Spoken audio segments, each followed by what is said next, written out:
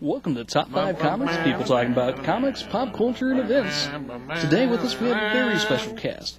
The supply manager for the Legion of Doom, Craig. Autobots transform and roll out.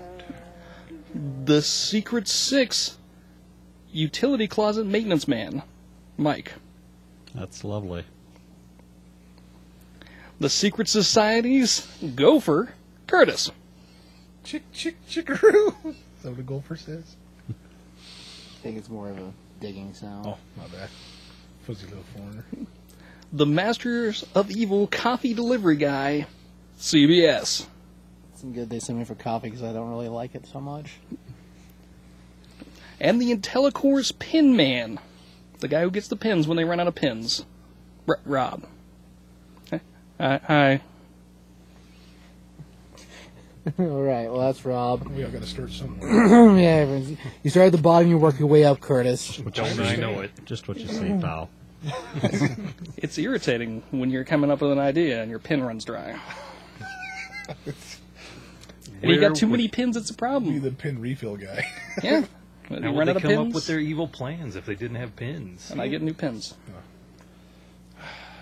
I don't know, when they want donuts to send you to get things. I imagine any of that are explosives. Well, Good, though. ever since Yeah. the staple accident, I don't get to bring food in anymore.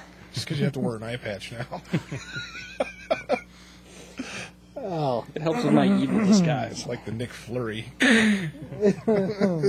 man. This one's not working. You know, it's why you don't look at it when you shoot it. The problem when we take the nail gun away from you. He was so much cooler when I didn't know the origin of the eye patch. Well, you know.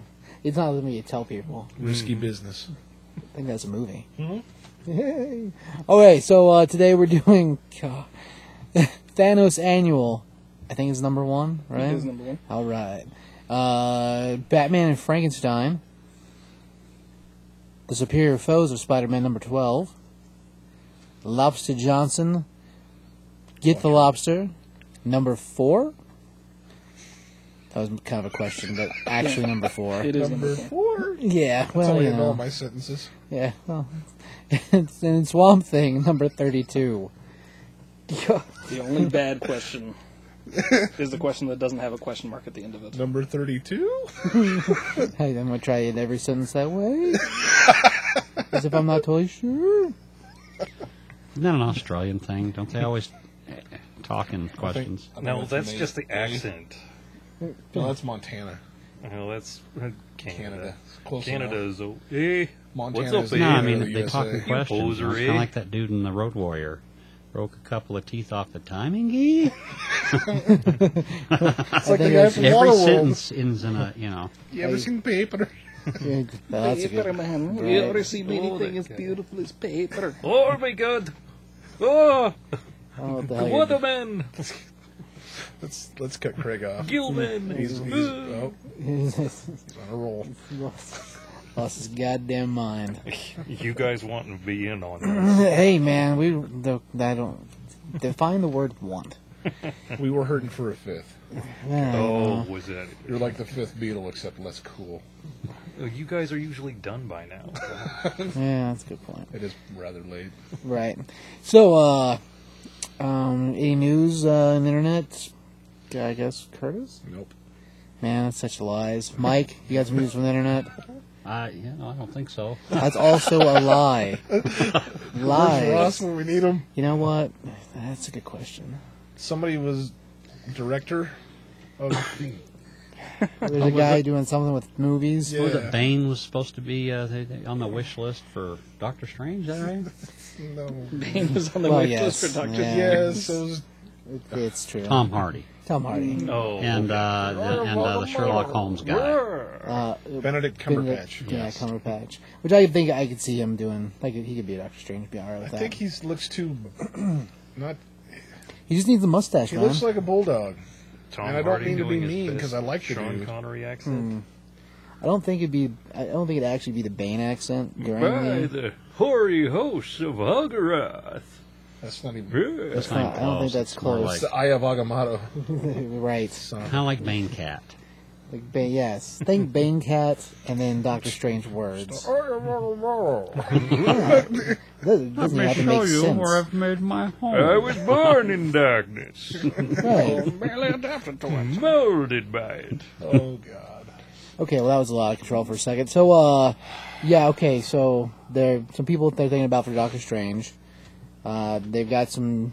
They announced the second director for the spin-off Star Wars movies, Yeah, the first one was that Edward Gareth who did Godzilla, right? and this is the guy that did Sinister. So there's two spin-offs with two directors, but They haven't named what the spin-offs are about. no. No, the last I heard was that Boba Fett was supposed to be the first spin-off, and then there was going to be a Han Solo spin-off, but Well, yeah, but that's all But that was like hyperbole. wherever, whenever. So So remember what I said, like back when they first bought Star Wars, that I was really hoping they weren't going to turn into the Land Before Time. Why would you even think that? Because, man, there's like 8 million of those movies. Right, but they're not good. Exactly. These could be good because they're live action. Well, I don't know if live action just makes things good, but Yeah, I know. It does. Have you seen Journey to the Prehistoric Planet? I That think couldn't you- work as a I cartoon. think you made that up. I don't think that's a real title. It's German or something. I don't know. I don't know, but All I've the seen more- the Wolverine standalones, and they're only shooting 50%. Well, Yeah, the first one, the second one's fine. what about Warren Ellis leaving Moon Knight? All right, Warren Ellis is leaving Moon Knight, along with Shelby. Declan Shelby. the guy Shelby, both jump in the boat. So I guess we'll see what happens to that book. What did Rob say about that earlier? Does that mean they got to start back at number 1? that's right. Yeah. And he got real mad about things. Because Brian Wood's going to be replacing Ellis. Which I mean, Brian Wood actually is fantastic. I can't believe he keeps up with as much as he's doing. Him and Charles Soule both. Yeah. Charles Soule's a machine. Yeah, he is. I don't know how he does it. Wasn't there also something about recasts for Ant-Man? I don't know that I think part. that was weren't those like producers or directors? I think it's director names. I I don't remember what okay. they were. Didn't you mention Josh Trank earlier or something? I read that, but I don't remember what it's for. Yeah, I don't. We're not very good We're at on this top of it now. without Ross here. Yeah. Well, there's only one of us that has internet in his brain, okay? What's his name? Normally I'd say it was Craig. Because he sort of does. We got a good look at Ronan the Accuser. On that. Oh, right, When Ronan he the was Accuser in the Guardians last. of the Galaxy. Right. He looks pretty badass. There was some HeroClix news, too.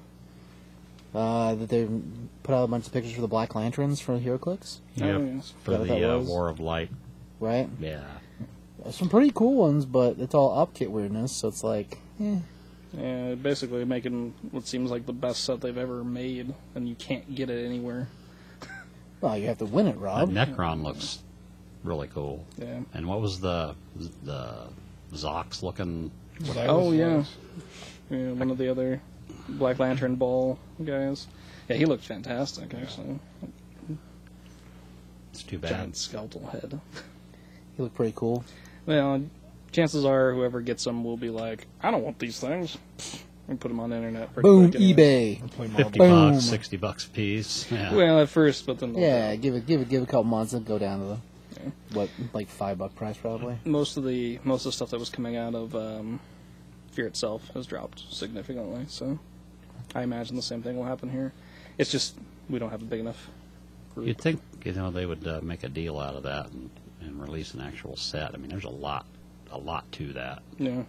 Yeah, well, in the end, what they're really doing is they figured out that if they make pieces that they have to trap game stores into buying, that doesn't matter if they're buying any more or not, and they can make less stuff and just sell them super expensive op kits. It's going more toward tournament play Yeah, as opposed to just friends Fun. coming around and doing it. rather than being fun. Now it's one-on-one instead of our four-person maps. Yeah, man, they got rid of those maps last year though. Oh, it's been a long time. Yeah, Yeah. which is unfortunate. They've been going to a two-person format for a long time. Yeah, Probably since 2010. just like every 3 or 4 sets, like the previous set's worthless. Well, not worthless. It's you kind know of what like I mean. Magic the Gathering. Though. Yeah, I don't know. They really, it's one of those things. Like for a while, it was fun. They almost drove themselves out of business by being stupid, and now they merged with NECA, and they're like, huh, you know what's funny? Magic's been around for a while. Let's just do what they do. Except with plastic figures. Right. which almost works. I mean, sort of, I guess. But, yeah, they're gonna kill themselves again. We'll put Major Knives out again. That's a good idea. They did. Right? Anyway, so enough about what I don't like about that company. What do you like about that company? You know, I like their figures are better now. Like, they're painted better. It's still a fun game. Like, the 3D objects are cool. They added a couple more movement things. I don't know, there's still some cool stuff about it. All the different playable type stuff. I mean, yeah, you got some duds in there, but as far as, like, sets are concerned, I mean, we've got Days of Future Past, like, Legion of Superheroes, Captain America, movie and non-movie, the Yu-Gi-Oh! Of all things, and they're all playable. Like, that's awesome. Yeah. What's the movie with the giant robots fighting the blizzards? Pacific Rim. Boom. And those are awesome too. They're a little way overpowered, which is whatever. Well, they are giant robots. But Superman should be able to fry a freaking robot up. Heat vision, baby. In a Jaeger, you can fight a hurricane and win. What does that have to do with heat vision melting the crap out of you? Not if it's a Sharknado. Hey, that's a different kind of... They never counted on a Sharknado. No one ever did. No one ever counts on Sharknado. Tara Reid did. Or a sequel. But Terry did. I guess so. Through But her bum. career. King. But I'm still waiting for Gorilla Kane. Is that anything like Citizen Kane? I don't think so. I think there's a lot less court in it. But my boy Ice-T is going to be involved in that one. Awesome. So what is the next DC set? Of clicks? Yeah. Yeah. Any idea? I don't think they've announced an actual set yet. Yeah, Well, the Marvel one's the the... next one's Guardians after. Right. So Days of Future Past just came out, and Guardians is the next one after that. Yeah. So we're just finishing up Deadpool. They're so. pumping them things out, Marvel is. Well, it's the same. It's no different than whenever they were doing the Gauntlet thing. Whenever they did the Infinity Gauntlet, is that what that was? Yeah. And then they do the Batman belt. And they did the Batman belt. So Batman, they had a lot of DC sets at the same time. It's just like they picked a brand and ran with it. So Well, and plus, Marvel movies are coming out sequentially. right, pretty well right and left. So yeah, I don't know. They haven't killed it yet, but man, if they continue to go this way, I have a feeling it's going to be a real nightmare for everybody. Anyway, so there's something else I want to talk about. It's kind of a nightmare. Also in news, I don't know if all of you know about this or not. I know you do because I beat it into your head yesterday. I know Rob knows. I beat it into his head too. Okay, so Nightwing 30 came out within the last 2 weeks.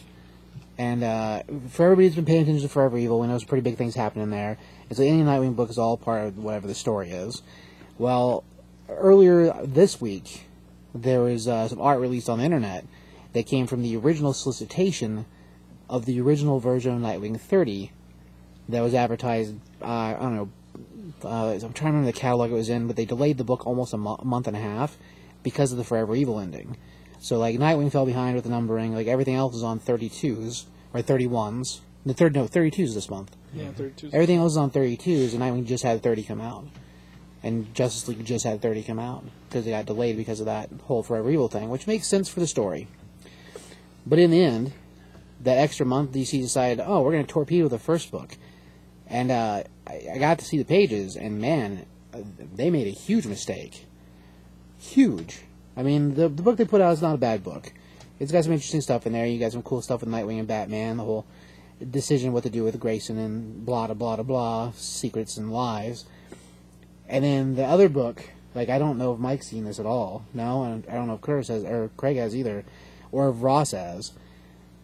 But it's more of a tribute book. Like, the whole idea that... So in order to spoil it, I guess if you're worried about being spoiled for Nightwing 30, stop now, and then fast forward to the next point on the show.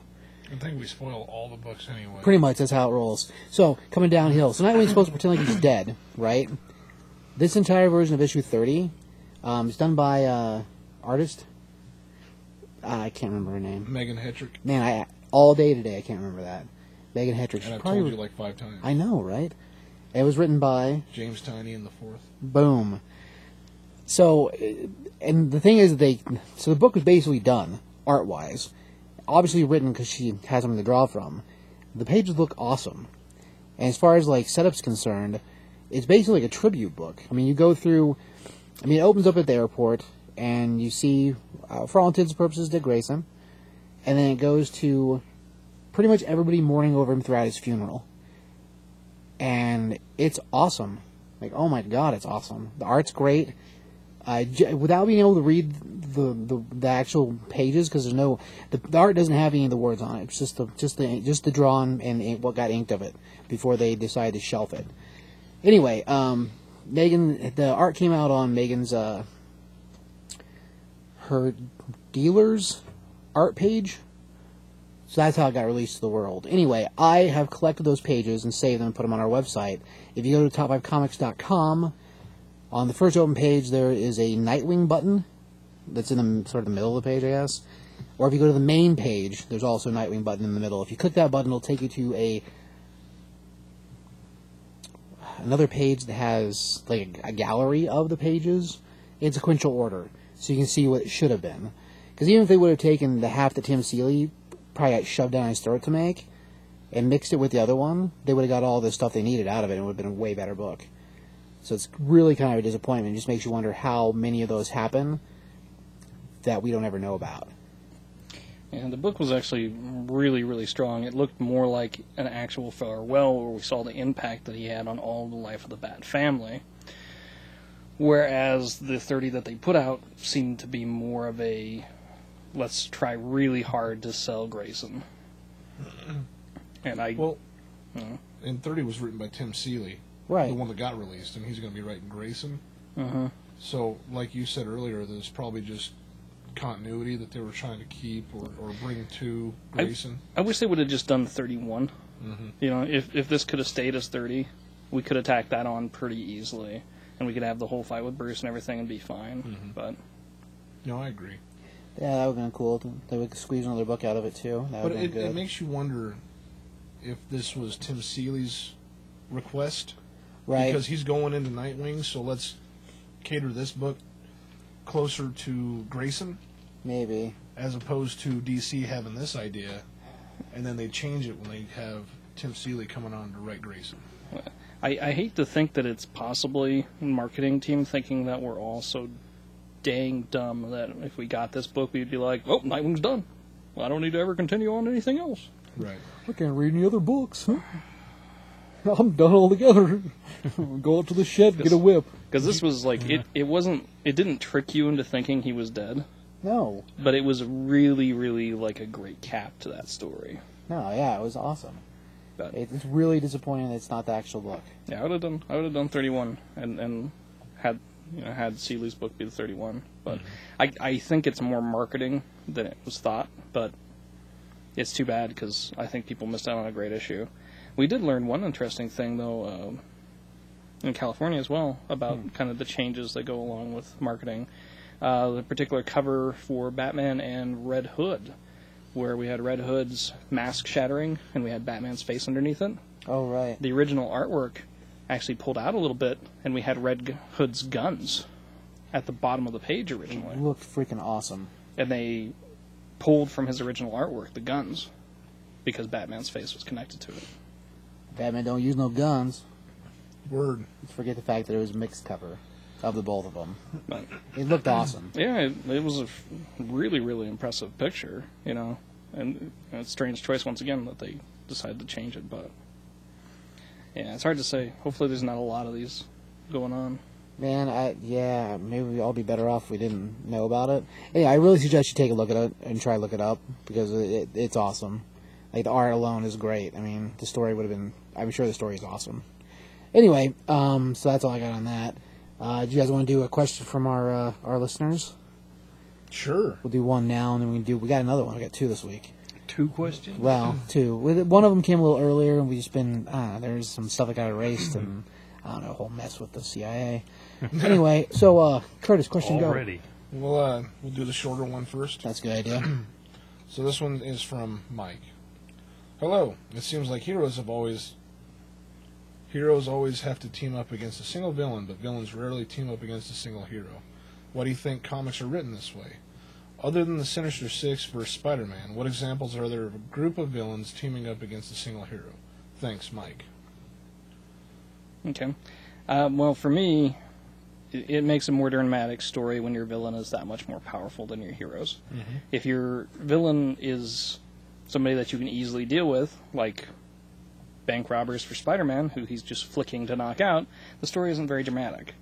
Oftentimes we actually have to have the bank robbers just to remind people that Spider-Man is so much stronger than an average human, because his villains are all stronger than he is. Mm-hmm. And we need insurmountable odds. That's what makes a hero a hero. Hmm. So going up against something that maybe they could lose against him, maybe. I think This is that's true. with the idea of super villain teams versus heroes, yes, but superhero teams versus single villains. I think is he asking about villain teams going after heroes or hero teams going after villains? I guess depends on how the question's written. Thought Villains. that he was looking for examples of villain teams going against heroes. It's a single little, hero. But it's a little bit of both. but He's- it seems I can name more groups of villain teams going after Single you know, heroes? single heroes than Villain groups going after hero Right. teams. Right. Because, I mean, we have not Crime just Syndicate, Crime DC, Syndicate. yeah. but they're There's the going Legion after of Doom. everybody, but There's they were talking about that earlier where that was on that animated, where What is the it? Crime Syndicate was going after Superman. Right. So, got Flash's rogues are more or less a union. Got They would be the only ones unionized, probably. Brainiac and Lex Luthor team up. yeah, to challenge Superman. Lex and Joker. and then we talked about maybe the Hand. Yeah, Hand's like a bunch of, they're more like a bunch of nameless ninjas, but Right. like they fall in the same. Me and Craig talked about that the other night too. Actually, the Hand and like Hydra and like AIM, they all fall into like a nameless ninja category. So you've got a few random pieces in there that have names. Steve's counting out any business types or. Well, that's you know, why I said you got a groups couple of names organizations. like Strucker and, but they're surrounded by random soldiers. Like the League Right. of Assassins. So are they really a team or are they like an army? So what's the difference between the two? The army doesn't have names. That's the difference. So Well, it's like Strucker and Zola, Zoloft, yeah, or Red Skull and Zola. Or, right. They're more of an organization, like an Right. army. It's not the same as a team up. Yeah. Or Like a still- team, everybody has names. Everybody's part of the group. Whereas like a army, it's It's, more. it's a network. Yeah, you've got like 4 heads, and if they're Hydra, you cut them off, and then you wind up with 16. No, what's 4 times 4? 16. Boom, There's heads. Lady Deathstrike and the Ravers. There's Yeah, it's the same the problem. League of though. That's Evil the same Mutants. thing, though. They go after the entire Yeah. team as opposed to a They're single. usually after Wolverine, though. Yeah, but Wolverine's like team all Anymore, on his he's own. on all the teams, but you know, Yeah, that's a good point. Yeah, he's really more of a team guy. for being a loner, he's a very he's a very Team-oriented. social guy. Right. He likes to get around. That's what that means. But as far as like groups or organizations, I mean, I don't know. There's quite a few of them out there. Just like there's not a book that's carried by that alone, save for like Superior Foes, which is like a newer kind of trend, I think. Yeah, but nobody's going after them. No, They're not going it's, after they're just anybody. there's a group of villains. I mean, just like the Rogues Rebellion. I mean, they're a group of villains. They weren't really going after anybody. I mean, they were more running away from others that were also evil. Really great story. But yeah, as far as like team ups are concerned, You there's got quite a that few Wrecking examples. Crew. Don't forget about Yeah, that. the Wrecking Crew is a good one. Yeah, Fighting Thor. Yeah, they're Yeah. primarily just a Thor villain too. So yeah. yeah, I think that's actually exactly where it's coming from, that story. So yeah, I know there's several of them out there. As far as like reasons for them being written that way, yeah, you want to have odds that the hero shouldn't be able to overcome. Thor's basically a god. Now he fights a bunch of guys with enchanted weapons just like him. All of a sudden, it kind of puts it on an equal playing field. If all of them are hitting him at once, not the same as just one guy hitting him. You know, it's one of those things. Like it's stacked that way on purpose in order to make it impossible for the hero to win, but they still do. That's the whole point. Most of the time. Well, there are occasions they lose, but it's usually not. You know, Yeah, it's usually not. You know, whatever.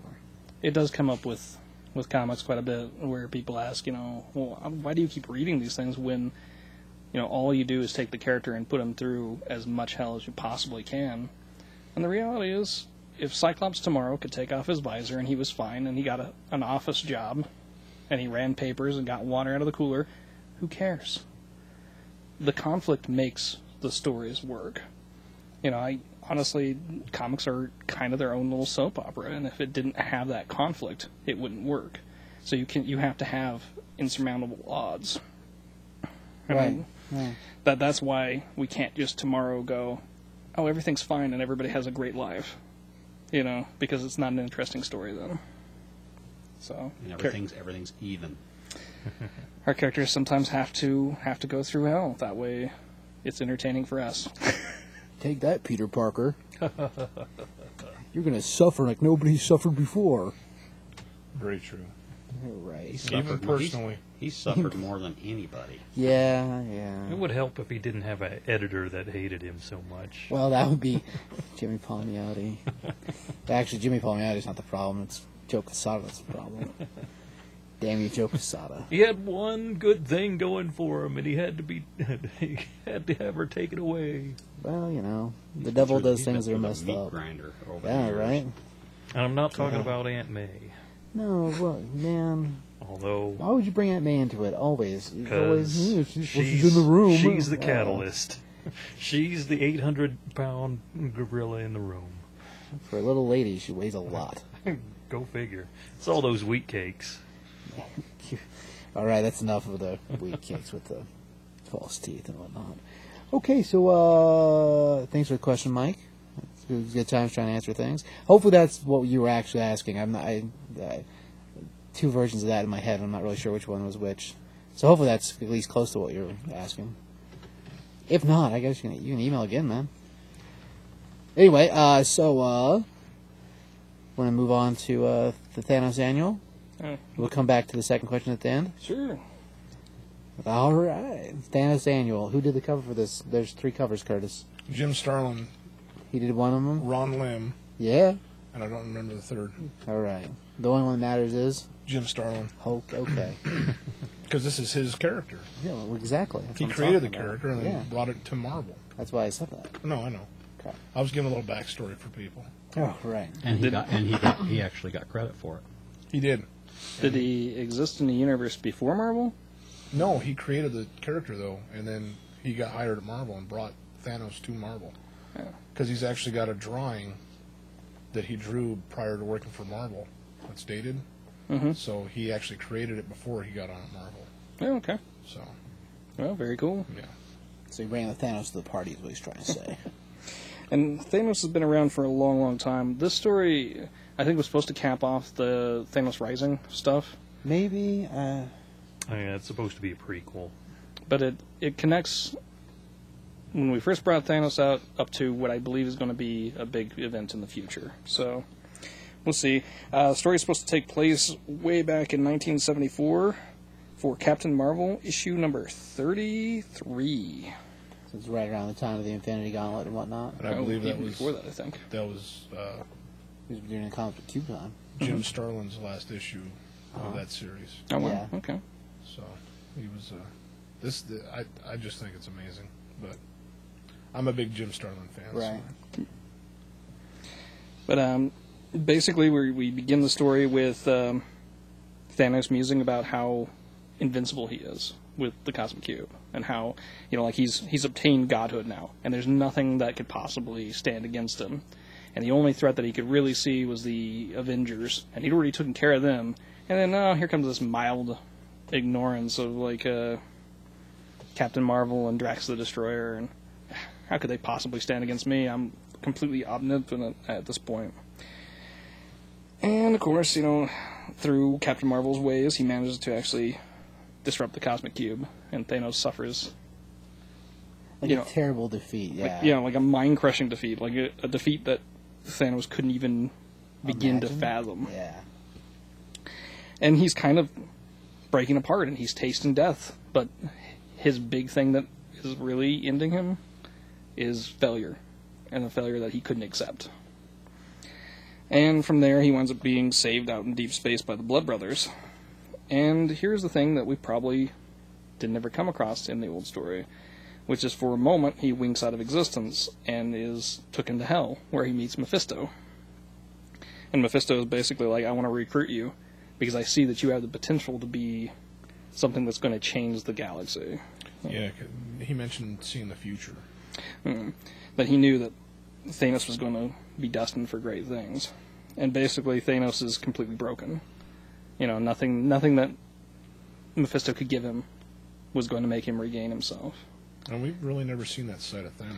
I don't think so. Yeah. Every once in a while, there's the weird living on the moon, being a farmer, Thanos. But for the most part, he's always so arrogant. Seeing him humbled is strange. Especially from Mephisto. You know what I mean? Well, yeah. In front of Mephisto, put it that way. The whole, he's basically kneeling in front of Mephisto. Like, A broken man. Right. It's just weird thinking that. And I don't think it even matters that it's Mephisto. I just think it's... Well, yeah, but Mephisto's not a top-level character in Marvel right now, so it's just weird to me that he's kneeling in front of Mephisto. Even back then, he wasn't that. Right. I don't know. I mean, Mephisto's pretty big for a little while, so... Either way, though, continuing on, he's... Basically, Mephisto's like, well, this version of you is useless to me. So I'm going to find a version of you that's better. And so he actually kind of calls, like, kind of a wraith, almost like a ghostly version of a Thanos from the future. An avatar. Yeah. An avatar. This Thanos has already obtained the Infinity Gauntlet. And for a brief moment at the end of this, we actually see Mephisto in what is as close to his true form as we possibly see. Mm-hmm. That was really only big in the 70s and 80s. And then we never went back to it, which is this kind of crazy chicken demon. The chicken demon thing is pretty crazy looking. It is. Yeah, well, I'm pretty sure I don't think it's Mephisto that summoned him. I'm pretty sure Mephisto wanted to just eradicate Thanos because the broken man in front of him wasn't good enough for him, or wasn't something he could use, so he decided to eradicate him, and in the process, his beams get blocked by something, and he's like, what? That's when he turns and you see the avatar version of Thanos from the future. And what's really going on with that is that he split himself... Thanos, when he has the Infinity Gauntlet, has used the Time Gem and Reality Gems to split himself into a bunch of different versions of himself and send them out to explore things in the universe. And somehow he's realized that there's a pocket of time he doesn't remember. And this is the pocket of time. And so he's decided he wants to see that. And so he sent an avatar back. So he's got other avatars out learning whatever things. Because this avatar doesn't remember this event happening. Right. So that's why he's there. So he's there to watch it. So he remembers the dying in space, but doesn't remember meeting Mephisto. So he's basically there to watch it. And then ultimately the story leads around to where we figure out why that is the way it is. But yeah, he basically decides that the real reason he's there is to try to help him regain his, I don't know, get his groove back? Is that how you would... Help Thanos got his groove back. I don't know if it's even that. I think this one was more... Again. He was more about just observing. He seems to be more worried about observing what's going on in the world than actually helping Thanos. But he is very forthcoming with Thanos about the Infinity Gauntlet, and that ultimately he'll fail again. Right. And the broken Thanos is like, well, if you already know you're going to fail, you might as well give it to me now, because I won't fail. Right. It's like he doesn't quite grasp that this is him anyways. And so he actually fights the Avatar to try to steal the Infinity Gauntlet from him. Right. And they actually wind up falling through time to a point where they're kind of like in the prehistoric past. And the Avatar kind of regains things and continues to explain the next steps in the future of where the glove goes and how it turns out and where it's going to go to. And so we have this whole kind of thing where we see what one of his daughters has taken the Infinity Gauntlet from him is one of the things, and then he introduces him basically to Adam Warlock and explains how Warlock is going to be an important part of his future, and how he has times where he's as much a hero as he is a villain, and how Adam would ultimately prove to be stronger than Thanos, and the idea that he gave up the Infinity Gems and made a whole group of people, and it was called his Infinity Watch, including Thanos. And that Thanos can't really comprehend that he would be part of this group. Yeah. But the Avatar's like, no, but it works. Right. And you're part of it. Works for a time, that's for sure. And then he also has the first encounter where he sees some of the abstracts. And there's a really funny line here, but I'm not going to go into it right now. But we learn from there that Adam Warlock has to encounter his dark side, which is Magus, and then he has to encounter the overly light side, which is the Crusader. Can't remember if they call her. They name her, I'm sure, but I don't know if she I don't has. think they I do. think she was just called the Crusader, I think. The Can't goddess. remember. Oh, goddess, that's right. mhm. Yeah. And She Thanos was is- goddess in the old Infinity Crisis. And Thanos is basically like, well, man, this guy's more messed up than me. How could he possibly build things out? And he's like, well, he'll become more of an ally than you may ever imagine, and you have your own times that these things will happen. And then we go and find like a crazy version of Thanos with a giant head that's like capturing cosmic entities, and Spider-Man. And then we have Thanos actually challenging the Galactus. So he's like basically like, you have some times where you're crazy too, Right. but Warlock will be there for you. And basically, I think he winds up asking him something about like, have you seen our death? And he's like, I've seen your deaths, in plural. And he's like, I'll show you the one that I think's the best, which is the one where Drax has ripped out his heart. Yeah, he's had many deaths and many resurrections. And he kind of talks about how he's destined to be somewhere in this hierarchy of people that are going to be like some of the most powerful in the cosmos, including the abstracts and like characters like Galactus and some of the Beyonders and the Stranger and some of these characters that like you can't even fathom what their abilities or their powers are, or what they're about, and he's somewhere in the middle of that. But his destiny is to be a part of the changes that make this universe. And from there, he takes him to the point where he's never seen beyond, which is this place on the moon where we find Thanos standing just on a pile of bodies. And we can see in the pile of bodies like Thor and the Hulk and Drax and Silver Surfer and piles of Annihilus. Kree and Annihilus. And from there, he's watching on as the universe just ends and it just becomes white. And there's just nothing left. And whatever this ultimate thing is going to be, it's going to be something that's wrapped up with Annihilus. And they make an interesting thing here because they're basically like, well, you'll find out about this in Savage Hulk number 7, which at this point is like In December. 5 or 6 months Right. beyond where we're at now. So, in the end, he basically tells him as well, like, even though I'm showing you all this now, you won't remember it. This is all something that's more for me than it is for you. But maybe at some point, this will come back to you. And then he kind of awakens and he's on the table with the Blood Brothers, and he's like rejuvenated and ready to go on to be more Thanos. And then we find the Avatar one more time, and he's watching himself and Adam Warlock come together again in front of eternity. And whatever is going on there, he wants to bear witness to it, and eternity is just like, there's some things that even you can't watch. There's some rules that you can't even cross, and like he blinks them out of existence. And then, of course, they lead up with the idea that we will be seeing Thanos, the Infinity Revelations, coming soon. So. Which I believe is the original graphic novel. It's going to be drawn by Jim as well. Really? Yeah. Interesting. So last I saw, he was still in his living death jello cage. Right? Has anybody else encountered something beyond that point? Thanos himself? Mm-hmm. I don't think so. No. It'll be interesting to see if Starling's going to work on the series. I wonder if he's going to be also working to build out Thanos' son, and then the Ebony Maw and all that. This almost feels like an Elseworlds tale, somewhat. You know what I mean? Yeah, a little bit. I can see what you're saying with that. Because there's a lot of continuity right, from Thanos from Jim Starlin to now, right.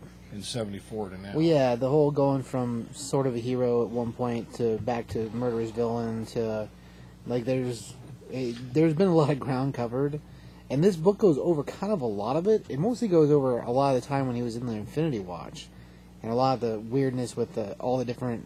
I mean, there's the Infinity Gauntlet was the first one, then you had the Infinity War, then you had Infinity Crusade. It basically goes through all those parts. But you remember that weird time when he was a farmer was right after Infinity Gauntlet after he lost. So it's like this precursor loss with the Cosmic Cube is basically like the thing that kept him from just going crazy and giving up and floating out in space until he dies, I guess. It gives him a second chance to go after the glove. So like it's a weird story a little bit, but you get a lot of continuity and you get a lot of explanation of Thanos. Recap. A lot of recap. Like a lot of recap. It almost feels like It's a Wonderful Life. Oh man, yeah. That's what it almost feels It's like. definitely a different tone than Thanos Rising. Oh yeah. Comparatively, it's an entirely different style of story. And it feels like old school written too as well, like it's straight out of the 70s. But they definitely were focusing less on the madness of Thanos, although he talks about it quite a bit. Like, you're going to become quite mad. Mm-hmm. It's not the focal point of the story, where Thanos Rising was really like, oh no, he's always been crazy. And Yeah. there's a moment in there where, again, he talks about you've died numerous times and you've been resurrected, and it's almost like this universe doesn't want you, or you have a place in this universe and you can't be dead. Yeah, it's not ready for you to die. And it almost feels like that's kind of a stick at death in comics themselves, because they always bring back the heroes, Right. and Thanos is a big player, and they keep bringing them back. Well, this is Shooter's baby, so he's Starling. Starling's baby. Shooter. Same guy. No. Oh my God. They're different Just people. found a way to make 2 paychecks. No, it's a. So I enjoyed it. Starling, he's refreshing everybody since this is the first time he's been a main character in his book for a while. He's been like The the creator. big bad. He's been the big bad in a lot of different books, but he hasn't really been, the protagonist of a book in a while. So he's reacquainting people with his history and also saying which is going to be the important things to his story that he's going to tell with this character. Right, I'm sure this whole book is like setting up the next batch of stories in August. Yeah, that's what No it's doubt about that. Let's score book might go. Give it a 3. Pretty cool. It's old school. Curtis. I'll give it a 4. Ron Lim's doing the art. Starlin, the whole, it's good, and it sets, for those who don't know Thanos, he's gonna maybe a big player in the universe of the movies. Right. This will bring it to the forefront again, hopefully. I kind of think that's probably what they're leaning towards too. The whole idea they're doing another Infinity series, it has to have something to do with the way they're moving to the gyms in the movies.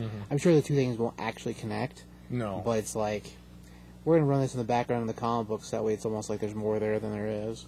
right. Yeah, that's something they do all the time. Rob. I'd probably give it like. I hate to do this because I did enjoy the story, but I'd give it like a 2.5. All right. It seemed a little heavy-handed, and it does give you all the backup stuff. But I'm surprised that they didn't touch much on the current series stuff at all.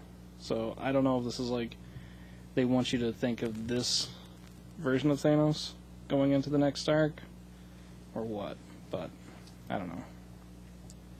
Yeah, well, that seems to be pretty obvious. That's what they're leaning towards.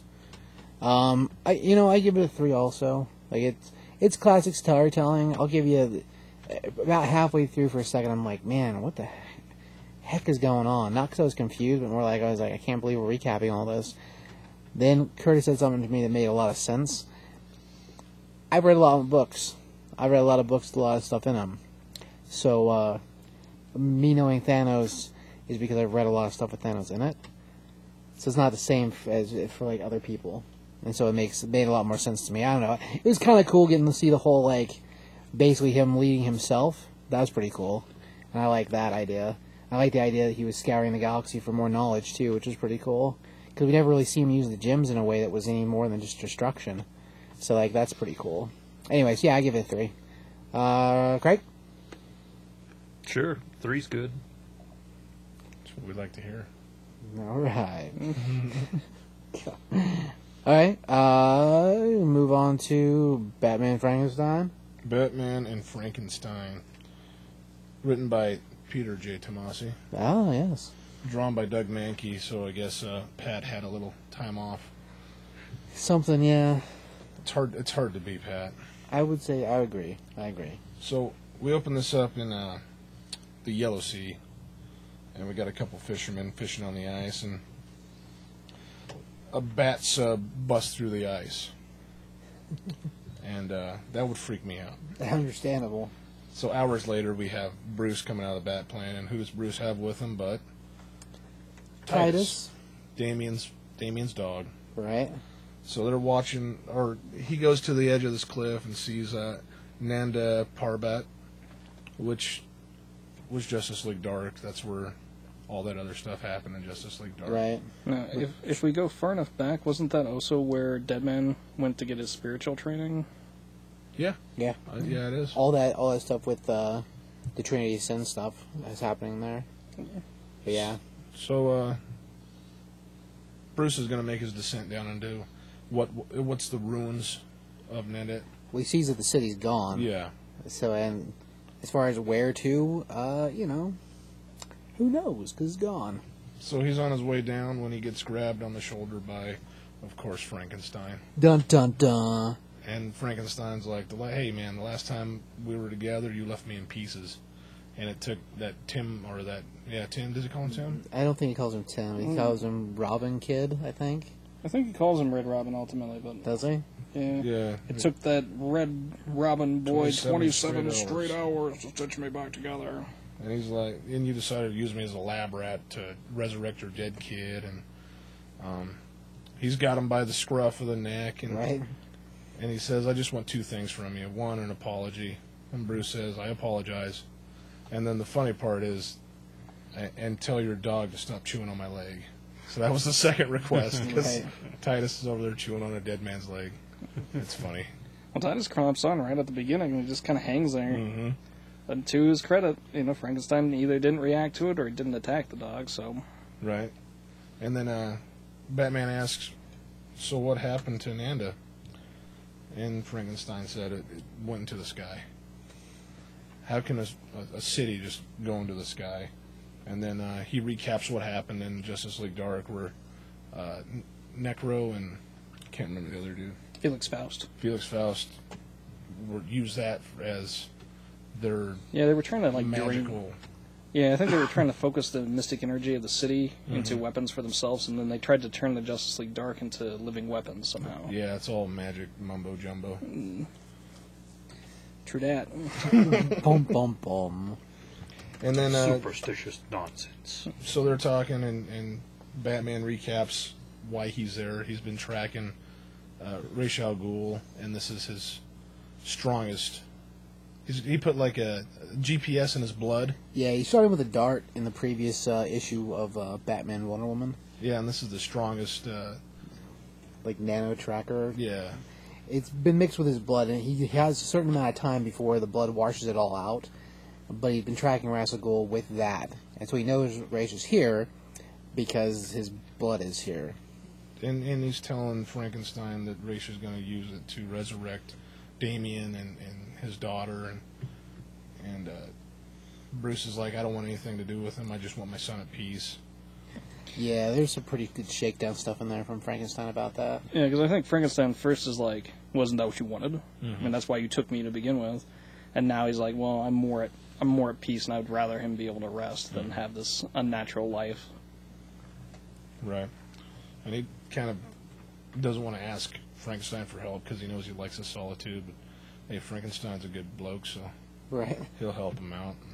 So we cut to Ra's, who's nearby, and he's having presumably Damien, or I can't remember his daughter's name. Talia? Talia being dipped into a pool. It looks like they reactivated a Lazarus pool. I don't know what the red thing is because I don't remember seeing that before. They've got like a red, almost looks like a red gem or a red Like some kind of crystal. crystal that they put into it. But yeah, and we can't really tell which casket it is because they don't show it well enough.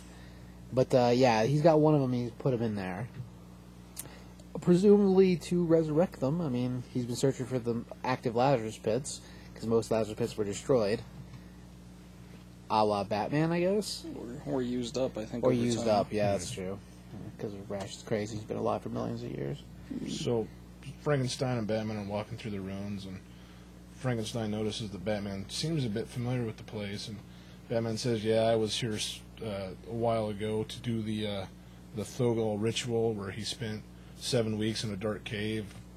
And Frankenstein's like, "Well, what'd you learn about death?" And Batman says, "What does he say? I found it to be a waste of time." Right. Awesome. And then Frankenstein's like, "Well, I could have told you that and saved you 7 months or 7 weeks." Yeah. Which I'm pretty sure now, if I remember right, this is that whole 7 week stint that they went and did this training. Isn't that? I can't remember for sure. This is leaning back on old 52 prior to the new stuff. Isn't that during that year gone when they did the book series 52? When Batman was supposed to be gone with the team out training? They were training in some black cave, and then it turns out that they weren't there the entire time. Could be. But I think that's where it was. I can't remember the name of the city or where they were at, but they were basically out in a desert with a dark cave, and the whole thing was, we're going to go train in this cave. And then we weren't supposed to see them for like a year. Right. I don't remember where that was. So I guess I'd have to try to go back and research 52 nonsense to figure that out. Batman and Frankenstein come up upon some, I don't know, Yeti-looking guys, Yeah. and they begin fighting them, and Batman's like, "Hold on, Frank. These are defensive wounds, it looks like. Somebody's already been here. We didn't inflict these." Because they were fighting in earnest, and Frank was pretty much gatting them down. Frankenstein gets work done, Rob. However, these are some pretty tough Bigfoot guys. Yeah. Sasquatch people, like, they don't seem to go down very easily, so... Not at all.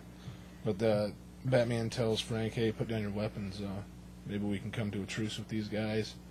And Batman is very good at drawing stuff in the snow, evidently. That's Yes. awesome. That's another one of his powers. But he draws like a pictograph in the snow to show these guys, "Hey, this is what we're looking for."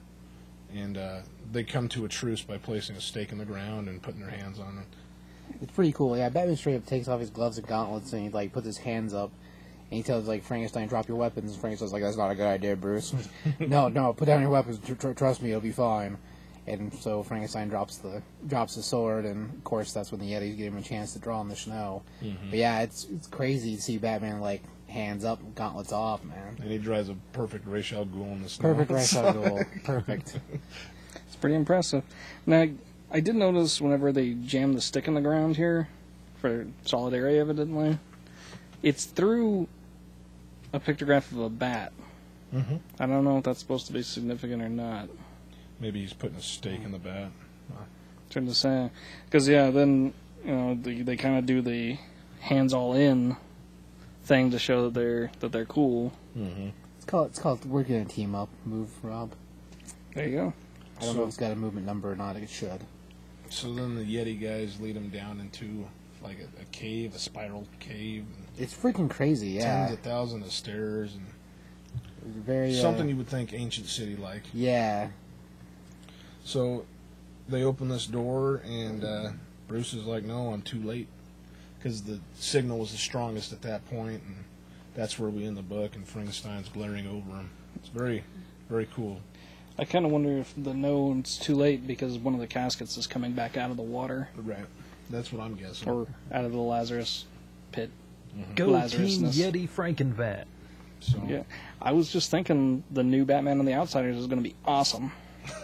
Lots of crazy Yeti creatures. Sweet. I thought that was a cereal he was talking about over there. You'll be the new Shift.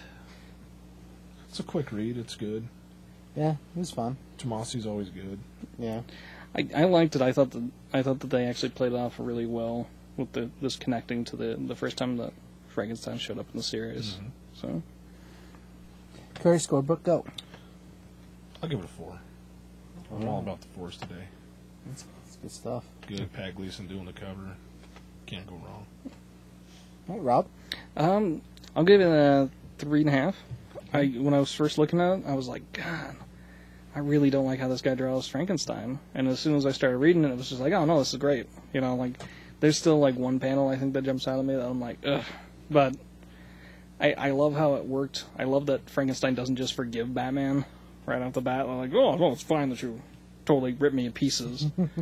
I thought it played out really well. And also, there was a kind of cool moment there at first where I think Batman was going to take Titus with him. And then Yeah. when Frankenstein kind of takes his place. Like he sends Titus back to the ship, but Yeah, he says Titus plane or Titus Yeah. boat. which is interesting because like I don't know. I don't think he would ever have taken Titus with him It in looked like the he was old about to. universe. Yeah. That's what he's saying. So, but no, I liked it. I thought they did a good job so far. All right. I give it a 3.5. It's really good. It's a fun book. Like the whole Batman or Batman and Robin. It's been great the entire time. I mean, Tomasi's an awesome writer. Gleason's an awesome artist. The guy doing the interior for this one, Doug Mankey. Doug Mankey. If they were going to do another Agents of S.H.I.E.L.D. book, I'd be okay if he was doing it. He does Frankenstein good. Like, I like it. It looks awesome. But like, the whole setup between the two of them, really pretty cool. I mean, because last time, yeah, you're right, he was taken apart, and like the whole time he's laying it out there about you left me with the Red Robin boy to sew me back together in my husband's in my father's shooting gallery of a castle. I was in a bad place because Batman tells him, "Well, I was in a bad place. You don't understand." He's like, "Yeah, I was in a bad place. Place I was tortured and built." That was being turned into like an explosive room because apparently Red Robin likes to blow stuff up. That's a good answer. Anyway, so yeah, 3.5. It was fun. Craig? Sure, 3.5 sounds good for monster Batman interaction. He throws some Yeti in there. I was about to say Shetty. not quite the same thing. That's what I want to All over the place. The summer shows up. Man, yeah. Well, You can't get that stuff out of your couch. Right? No, you can't. It's everywhere. It doesn't matter how many lint rollers you use. Man, Forget it. I don't know where I was going, but I got entirely lost there. Mike, score. I'm gonna give it a 4. Yeah, I like Frankenstein a lot, and Right. Frankenstein and Batman, it's good. awesome. And Frankenstein felt like the old Frankenstein. Yeah, Yeah, Agent of Agent Shade, Frankenstein. Yeah, I miss that book. Yeah, it's the best book out there, I think. it was good. Who am I? A guy Exactly, that likes monsters. with a hat. That's what I Touche. like. And pants. Sometimes you wear them outside the house. Stupid. You're supposed to. Not today. You know. All right, let's move on to the Superior Foes of Spider-Man, Number 12? number 12. This is a continuation of what? Number 9, I believe. I the believe whole story, It's but- a continuation from where number 9 ended off, I guess. As far as catch, I mean, other stuff in the middle fits together too. But if you're talking about 2 episodes that were separated by like 3 episodes in the middle, this would be the one. Does that make sense at all? Written by Nick Spencer. Written by Nick Spencer. Drawn by Steve Lieber. Boom. It's got Okay. an awesome cover. So yeah, it does because Shocker has a luchador mask. Right? It's awesome. So when we catch up with the gang, pretty much they were sold out by Boomerang so that he could steal this priceless painting of the face of Doom. And we find out that Beetle's father is Tombstone. And through her considerable clout with Tombstone, they get the Owl to let him go so they can have revenge on Boomerang. Well, Boomerang convinces the Owl, and then throughout the course of this issue, that it was really the Chameleon that was disguised as him that stole the painting. But originally, weren't they going in after a different item? Yeah, they were going in after Silvermane's head. Yeah. The head of Silvio, Silvermane. Magia. Yeah. But that's supposed to be a fairy tale. Of course, Right. though, we know that Shocker, who was locked in the back of a car and then dumped into the river, escaped and found it in the junkyard, By chance. connected to a race car, A little remote control race Yeah. car. Freaking awesome. which was part of the urban legend. That's, yeah. But yeah, evidently the Chameleon did actually steal the painting from Boomerang. But yeah, so Boomerang's going with the story that he was, being played by Boomerang, and so now the rest of by The Chameleon. the Chameleon. So they should forgive him. Right. And the weapon of choice that actually Throttle and the Beetle show up with is a souped-up Segway. school bus Oh, yeah. Yeah. full of ninja children. Right. And honestly, like they start off with the whole like, how could you possibly betray us? And he's just flabbergasted that they showed up with a school bus He's looking at a 5-year-old with ninja children with a katana sword. Yeah, with a ninja sword. Well, the hand's got to get them somewhere. And so True. he pretty much explains, that, oh, no, it wasn't me. It was the chameleon that did this the whole time. Like, we were in cellmates together, and I was supposed to get out of prison, and he totally knocked me out and got out of prison, and I woke up on a boat Yeah. shoveling fish with like some kind of like security tracking device in it, and one of the guys calls him on it like, that's actually the story for the Born Identity. Well, anyway. Yeah, no, it's weird. And then he went out with my girlfriend, and Dude has a superpower, all right. It's a superpower BS. this I is think true. Spencer's a Step Brothers fan. It's possible.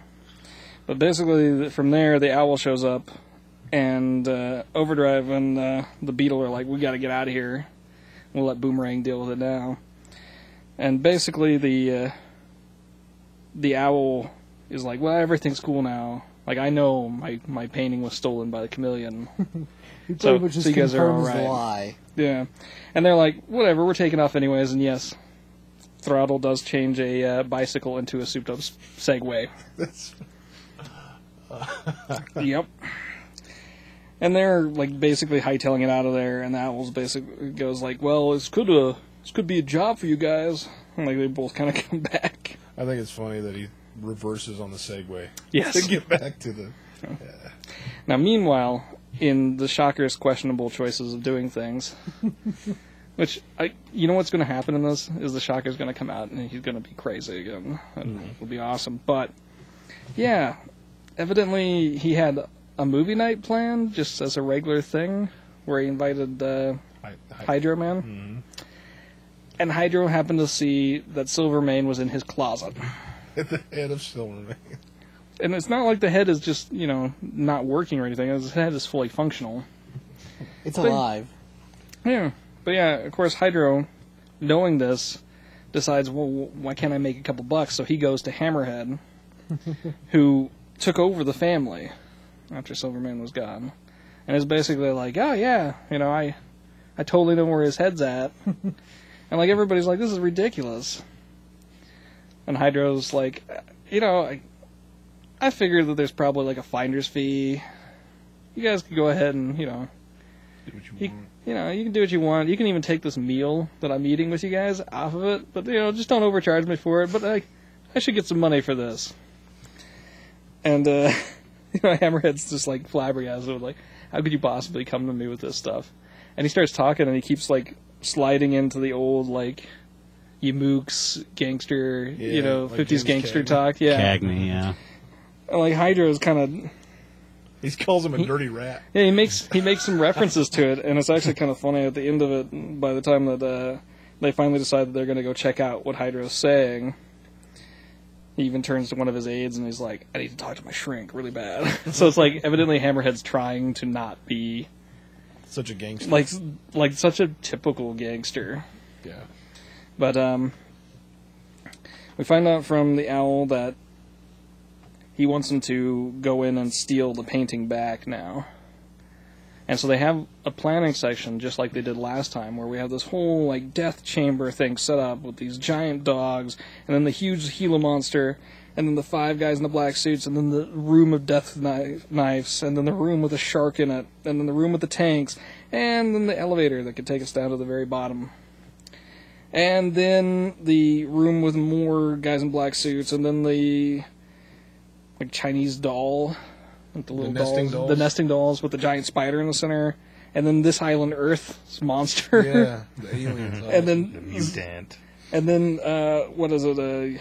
Mummy linens, and then Stalin. Yeah. the mummy Stalins, and then like a turkey's bathhouse, and then a death room with lasers, and then finally our big boss thing. And just like last time, you just take the elevator down and let everybody else fight all the monsters.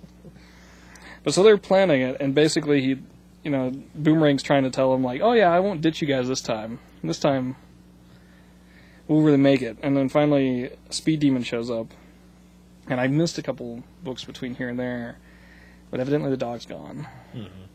And so he seems to be like more overwhelmed that the dog's gone. And he's missed this whole thing where Boomerang made up this lie about how, Chameleon did it all. And he pretty much accepts it right off the bat, though. He's like, we teamed up again? Awesome. I really hate it when Mom and Dad fight. He's looking at Boomerang, the beetle, and she's like, yeah, whatever. He's like, awesome. And then the owl kind of shows up, and he's basically like, all right, well, you're ready to do this? Because I got your extra 11 men to make this work. And he's like, yes, because that's exactly what we needed, the Sinister 16. Can you name all 11 of them? Oh, gosh, I could can't. name maybe like 3. Some of them are really new, and some of them are really old. But we got the Spot, the Armadillo. We got the Illusion, I think. We had Mothman, who showed up in the Venom stuff. I want to say that's... Oh, shoot, she showed up in... she was a part of Venom's group. Yeah, I don't recognize the Clown. And we got Bio Beast, and I think Dingo. But I don't recognize a couple of them. Because I know there's like the Squid Girl there, and... Dingo looks straight out of the 80s. Yes, he does. He probably hasn't been used very much since straight out of the 80s. But yeah, so we have this whole thing where we see the Chameleon like boxing up something to be shipped, and somebody rings the doorbell, and he's like, "Oh yeah, go check out the door." And the guy walks over, looks through the keyhole, and he's like, "Is it my order from Amazon?" And the guy's just speechless, and we kind of look back, and we see like everybody out there, right in front of the keyhole, or right in front of the people. Yes, just ready to come in, and he just has no words for it. And then the door explodes, and we got the Armadillo like beating guys up, and we got the Moth back here attacking somebody and puking on them, and Boomerang's just walking through on the chaos, just nonchalantly, whatever, you know. And he comes to the elevator, and he pushes the special chameleon-shaped button, and the rest of them are like, "You're not leaving us behind this time," so they all file in with him. But it's exactly the same situation. He just goes down the elevator while they're fighting all the crazy death traps. And we finally get in there, and he winds up running across the Illusionist, who was up there with him on top. And he's like, "Oh yeah, I found your painting. These guys are trying to sneak it out of the back." And he's like, "That was my And then there's a whole page of excuses.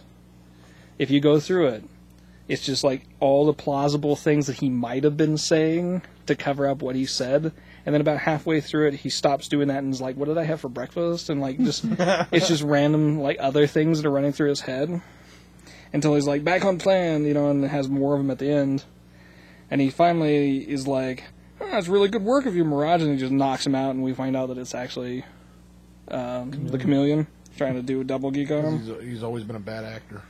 That's what he says. That's what he says about him, yeah.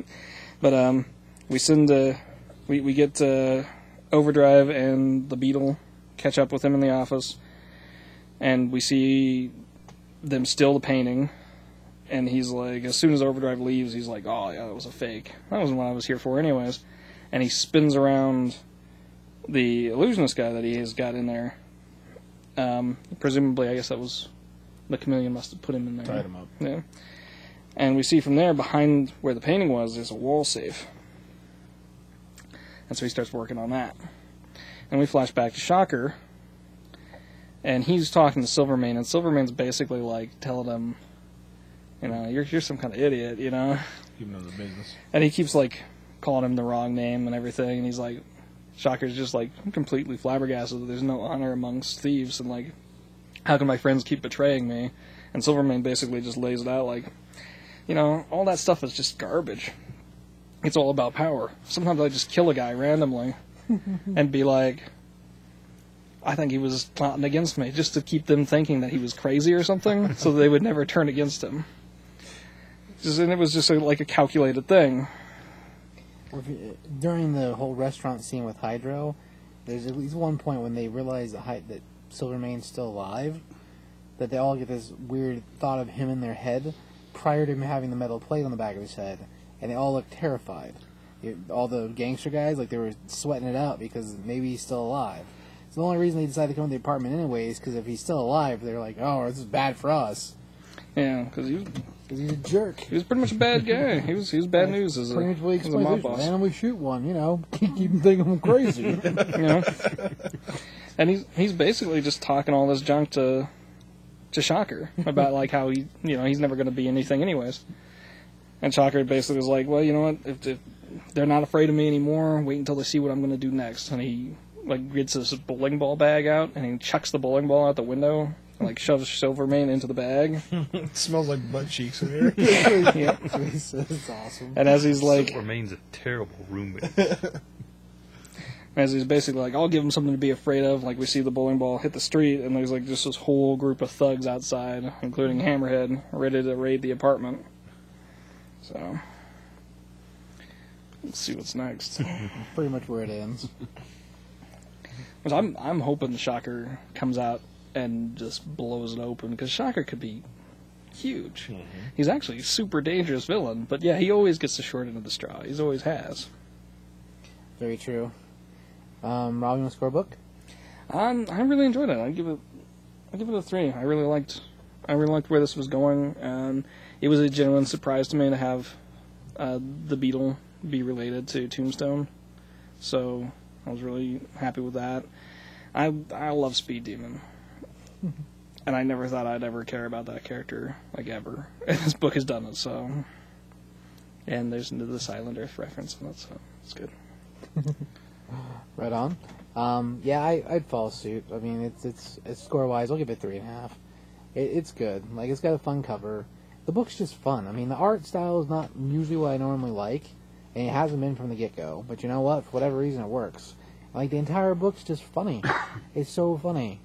The whole it was the chameleon the entire time. Even his girlfriend shows up at one point. He's like, "Oh, it's so good to see you again because the chameleon was with you," and she backhands him. And is like, "I'll never talk to me again." And then he leaves, or she leaves, and he's like, "All right."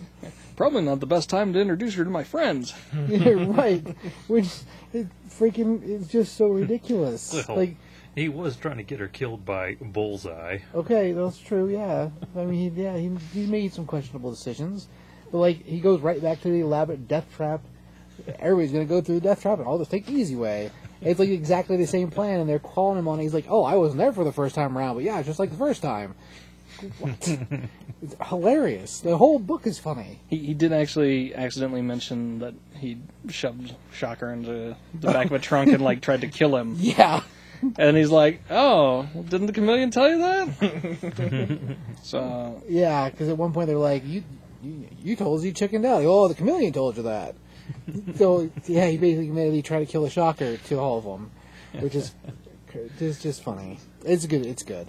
And this is going to be his go-to catch line. Oh, Chameleon must have done it. I can see that being a thing.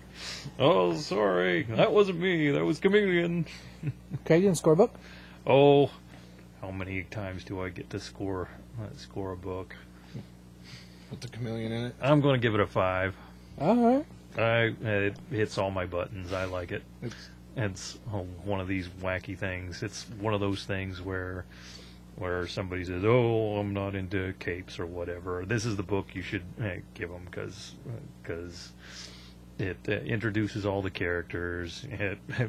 It's not very serious. It is funny all You the way get through. you get an overview of everybody in the Marvel universe, and it's not too overwhelming. Yeah, it's a fun book. And Yeah. Captain Boomerang needs a break, for God's sake. He's such a jerk. Yeah, but he's a lovable From the very jerk. beginning, he gets out of jail. He's like, "I'm gonna make all these guys' lives hell." That's what the whole thing's been about. It's freaking awesome. Unless you're Boomerang's girlfriend, then Yeah. In that case, other things happen. Mr. Mike, Give it a 3.5. It's been good since first issue. right? Real lighthearted. Yeah. It's just a lot of fun. And the head of Silvermane's that's been pretty good. Pretty entertaining. Right.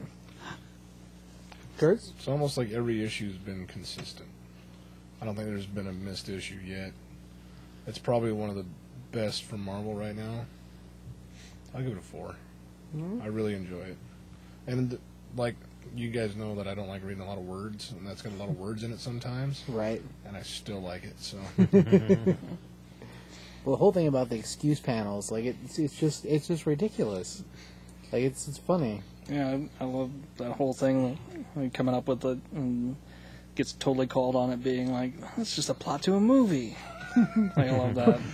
And he just keeps going. Right? They're like, oh, really? Weird. And he just continues with it. And I love the stupid, like, elaborate death traps. I mean, the first one was hilarious, and then we backed this one up with this Island Earth and, like, Stalin mummies, Yes, Stalin mummies. which is ridiculous. Like, I almost would love to see them actually go through that death trap. But, yeah, it's just... I'd like to see him come up with some more. Hopefully we'll have enough time on this book to do that. But Yeah, it's been good. It's been fun. Is it a limited series or is At it? this point, we think 14 is the last one. Like they had said they weren't going to end it, but they ended the other Superior Spider-Man stories. Just regular Superior Spider-Man tied off, and then the Superior Spider-Man team up ended. This one I think could keep going because even if they left the title the same, it hasn't been anything about Spider-Man other than them being connected to Spider-Man as villains. They so you have could yet easily to leave run it. into Spider-Man. Yeah. Well, and And I don't care if they ever do run into No. Spider-Man. Yeah, there's no reason for them to. Nick Spencer actually fell off the book for an issue or two, Yeah. and Steve Lieber, I believe, wrote one, but Didn't miss a beat. he came back. Yeah. So I don't know how far it's going to go. Yeah. Maybe it's going to be another one of those Guardians of the Galaxy where they make some issues and they disappear for a while, and Then come make back. some more issues, and then Maybe I don't know. It's like just silly. I don't know, man. The humor to it. It's not. I don't know. For whatever reason, that's what does it, man. Like It's Ever- absurd. It's silly. yeah. But it's good. And Boomerang makes it work. it does. He's a smooth. He's a player. Yeah. And you know, it's sad. I always liked Boomerang, but like if you put these group together, like none of them make sense together, No. right? and it works perfect. So It's Like Overdrive is just. They're just all so ridiculous. It's just weird to see that Boomerang's the smartest one out of all of them. Well, Shocker's slowly trying to figure out that they're all jerks. there was something cool in there where we found out Overdrive where he got his power from, which I don't know if they've disclosed that before or not, but I don't think so. yeah, because evidently he got it from Mr. Negative, which was a kind of a big deal for a little while on Spider-Man. Yeah. So They did a whole 3-part miniseries too at one point, where Mr. Negative took over Spider-Man. yeah, That was pretty good. actually, you would have loved this one. It just wound up being a one-shot, then Mr. Negative winds up corrupting Shang-Chi. And seeing the dark side of Shang-Chi, like how Yeah, it was a Like- pretty cool little batch of stories. he comes off as like possibly kill everyone, kind of, if his dark side was to be the forefront. So I'm Mr. pretty Negative. sure. I don't recall. he was big for a little bit, but he's not one of the like old make villains for Spider-Man. He basically seemed to be able to pull the dark out of whoever he came into contact with, and he had like a one-time thing where he could completely corrupt them and flip them to be the darker side of their image. And if it stuck, then you'd basically be stuck there forever. But if it didn't, like, he only seemed to be able to do it once. But he did that to Spider-Man, he did that to Shang, he did that to a couple other people. Right. And he evidently has this whole little group of people that are with him that wear these kind of like Japanese dragon masks that are like his immortal sins, I think they're called. And they have like a certain level of immortality. They can go off and be his thugs. For a minute, he was pretty big. Like, I think they were kind of setting him up as like, we want him to be like the next Kingpin. And like his legitimate front was like, you know, he was this businessman that was giving all this money to charities and stuff, and he even ran like the Feast organization that God, we just talked about her a minute ago. Aunt May worked for, and so like he seemed like he was just a great guy, but he was really like scum of the earth. So, That's what he does. I'm pretty sure Captain Boomerang is related to Bill Clinton in this universe somewhere, He might be. because he Awesome. gets himself into situations that the only way I can see him getting out of it is just to die, and then he comes up with some crazy excuse that that gets him off. yeah, It's true. It's been good.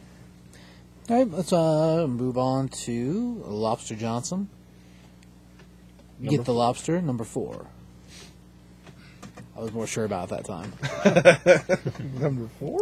Yeah, well, you know, at that time I didn't know what was going on. So as we know, Lobster Johnson is a vigilante type character back in the 30s, 40s, kind of like Batman started. Also, not a giant lobster, really. No, but he doesn't have the aversion toward pistols and guns and killing. So if the job needs to be done, it needs to be done. So he's kind of a mix between Batman and the Shadow, but more hardcore And a lot quieter. and a lot quieter and gets the job He done. doesn't have a lot to say, usually. But He he's, doesn't laugh. he's got the same support system kind of that the Shadow did, where he's Right. got different agents working with him and Yeah, helping him organization out. kind of built Yeah. around him a little bit. So Lobster's previous issues, Lobster's been implicated, and he's got law enforcement bearing down on him, and because they've had one of his grenades at one of the crime scenes, so they're kind of in his face at the moment, and he's been trapped in a building, and they've surrounded the building, and he's also been that reporter lady. Ah, yes. She's been digging into Yeah. the lobster and where he may have come from. And so far, her reporting they've kind of helped each other. They've kind She's- of played off of each other. It's nice. It's kind of helped him. It's helped her. And she's kind of tapered off, trying to maybe Expose him. from exposing. Right. Yeah. But Like, yeah, if she she's had- doing if her she had homework. information, she wouldn't throw it out there. She's Right. kind of. So she's kind of doing that maybe to protect him a little bit. And he asked her to lay off. So there's something going on between those two. Right. We just aren't sure right now. So Lobster's been trapped in this building, and law enforcement's surrounded the building. And we open up with a gentleman placing what appears to be dynamite in an old sewer tunnel down, presumably under the building the Lobster's out, Yeah, I'm pretty sure that's where it's supposed because to he be. says, I'm going to blow an escape route. Right. So, Yeah, up top it looks like they were lobbing grenades into the building to try to ferret out the lobster. Yeah, the Johnson. LoJack. And the whole police force is there, and the building's been blown open on the side, and the police chief Higgins walks in, and it's all over now, killer, and he gets a bullet through the neck, presumably from Lobster. That's what they want you to believe. So, But he opened fire with a Tommy gun. oh yeah, Just like he nuts. right. Like he just went nuts. So they go through the building, go down the stairs, and I see a giant hole in the bottom because they heard an explosion, and they thought, hey, maybe he's done for. Maybe one of our grenades hit him.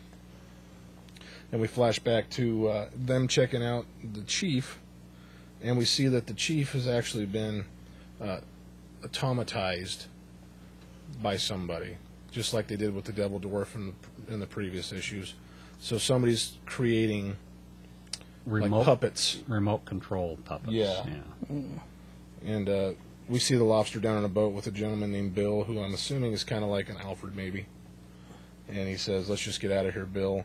And we cut to, like, a news report. Yeah? Yeah. Yeah. It's like a news report. And TV. and they go about talking about Higgins and how he's got rods and stuff in his head through the x-rays. And this could explain why Higgins was acting a little erratically lately. And I believe this is from the same female reporter.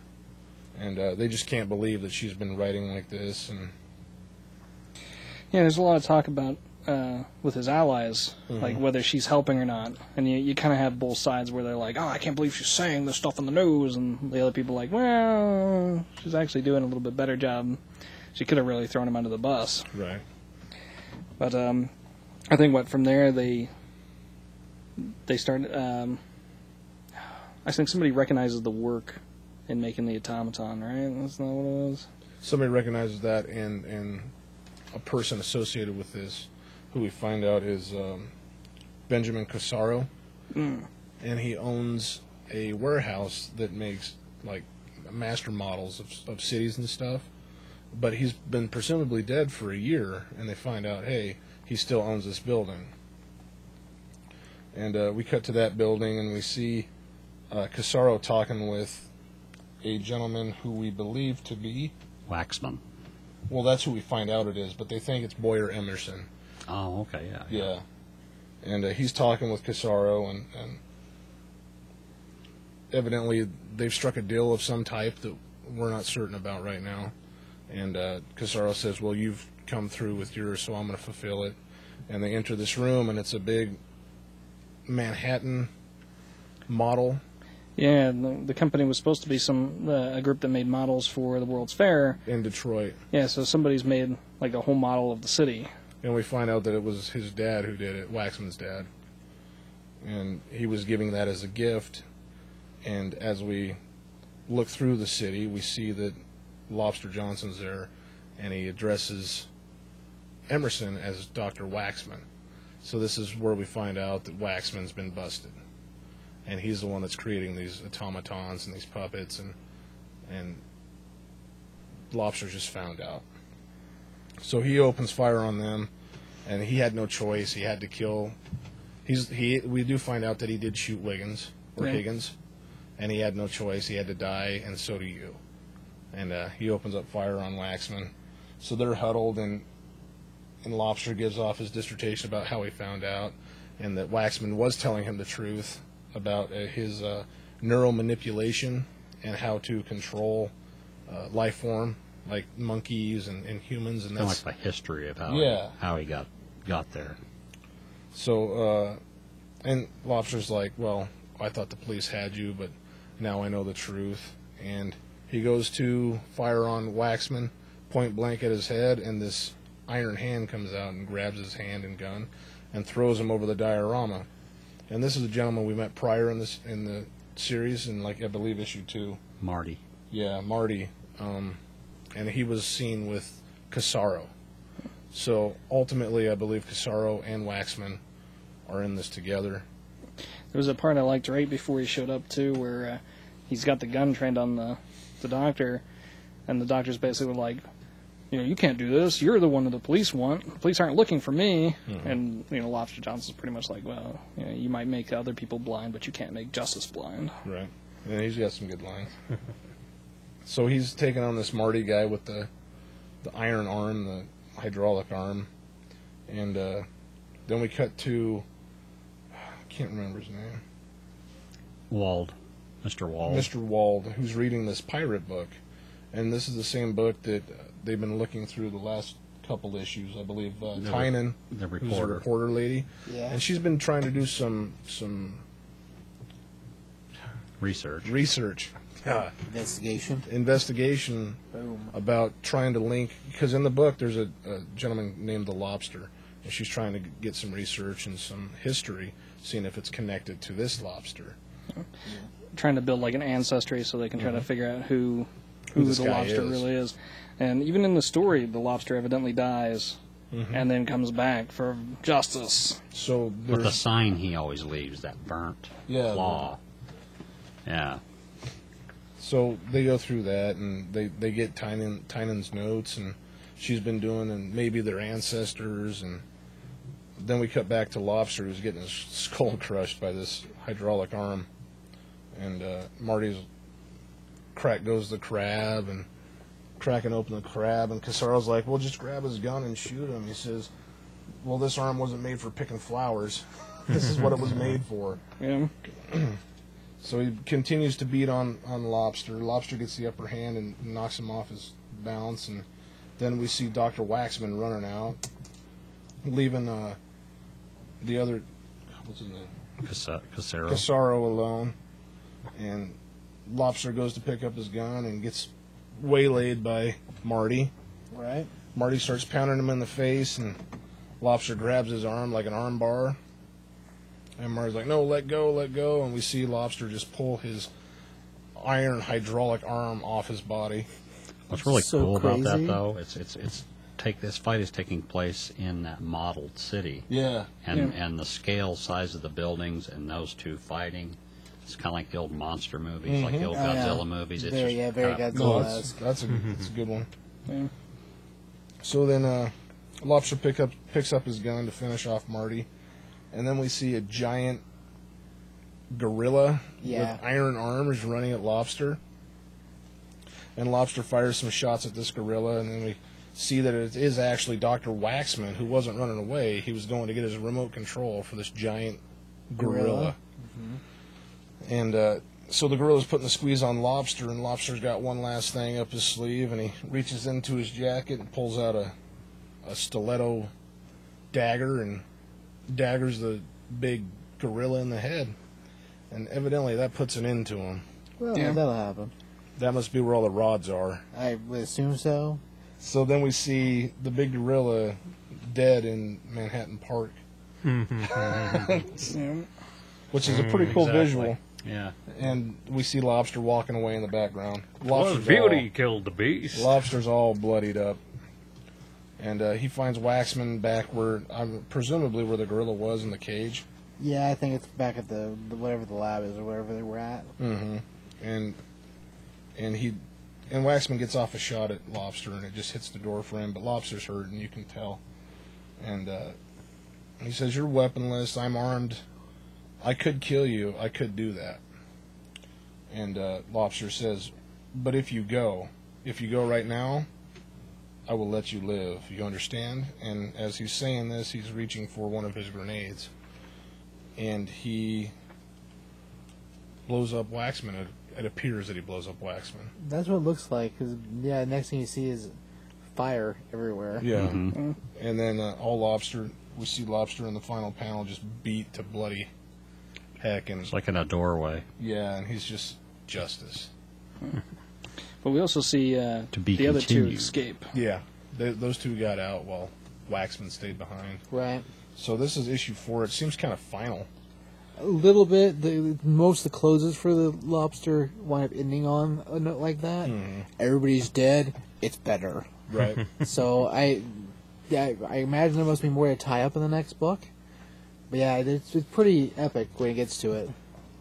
It's pretty good. Yeah, this one's been a little different than the previous ones. This one moves it's a little slower. Yeah, and we talked about that earlier, because the last ones have been 2 issues, 1 issue. Right. So this may have been a 2 issue that, hey, Lobster's popular, let's stretch it out into maybe a 4-issue set, 5-issue Right. set, let's see what happens. Yeah, and that's, Usually it moves pretty fast. I mean, It's Yeah. still a good story, oh yeah. and I mean the payoff at the end with the giant monkey is pretty good, and how they're fighting in the diorama, and it's very movie-esque. It feels like it could be shot, but it's a good strong story right now. Like Mike said, it is a little slower, but I think that has to do with all the expansion of maybe a 2-issue series. that makes sense. As far as like scores, I would give it a 3. I give it 3. It's fun, and it's I don't know, it's that old 50 style like badassery, and I like that about it. And the whole fight in the city is pretty epic. I mean, because he's standing next to it's standing next to these huge buildings that are just very tiny. Yeah, it's just like a Godzilla movie. Like Yeah. it really is kind of like that. And like what's happening with the rest of it's just crazy too. So Good perspective. yeah. Craig? Oh, I'd give it a good solid 4 for pulp fiction-y type goodness. That's pretty good. Old-timey. Old timey badassery. Mm-hmm. Have you seen his logo? Look like a lobster claw. It I know you has a have. It claw. looks awesome, There is a claw. right? Mr. Mike? 3.5. It's the Lobster, so Right. always good. Cool. Curtis? For what we talked about, I'll be with Mike, probably 3.5. It's not the strongest of the series by far, but hopefully the payoff is coming and it's going to be worth it. And it did have a gorilla with hydraulic Giant arms. gorilla. So, Man, it was pretty epic actually. With the robot arms. And an arm getting ripped off. Yeah, that was crazy. Oh, wait, there's robots involved. Make mine higher. Yeah. no, you're All right. Rob? I give it a 3. I really enjoyed it. I think it's going to be I really wanted to see the conclusion of. But yeah, I really liked the fight in the fake city. I thought that was really neat. I liked how the monkey was laid out in Manhattan. It was pretty Right? awesome.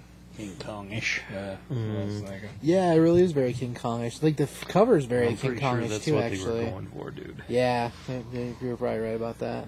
So Rob, move on to Swamp Thing number 32. It looks more like an Aquaman cover, Rob. Why is that? Well, Aquaman and Swamp Thing have been kind of crossing over here the last few issues. Is that why Ross isn't here? He's upset because Swamp Thing is now Aquaman. You know, that would be an awesome truth. And Aquaman is now Swamp Thing. I can't stand that Swamp Thing is taking over Aquaman. He is not the monarch of the seven seas. He is not the ruler of Atlantis.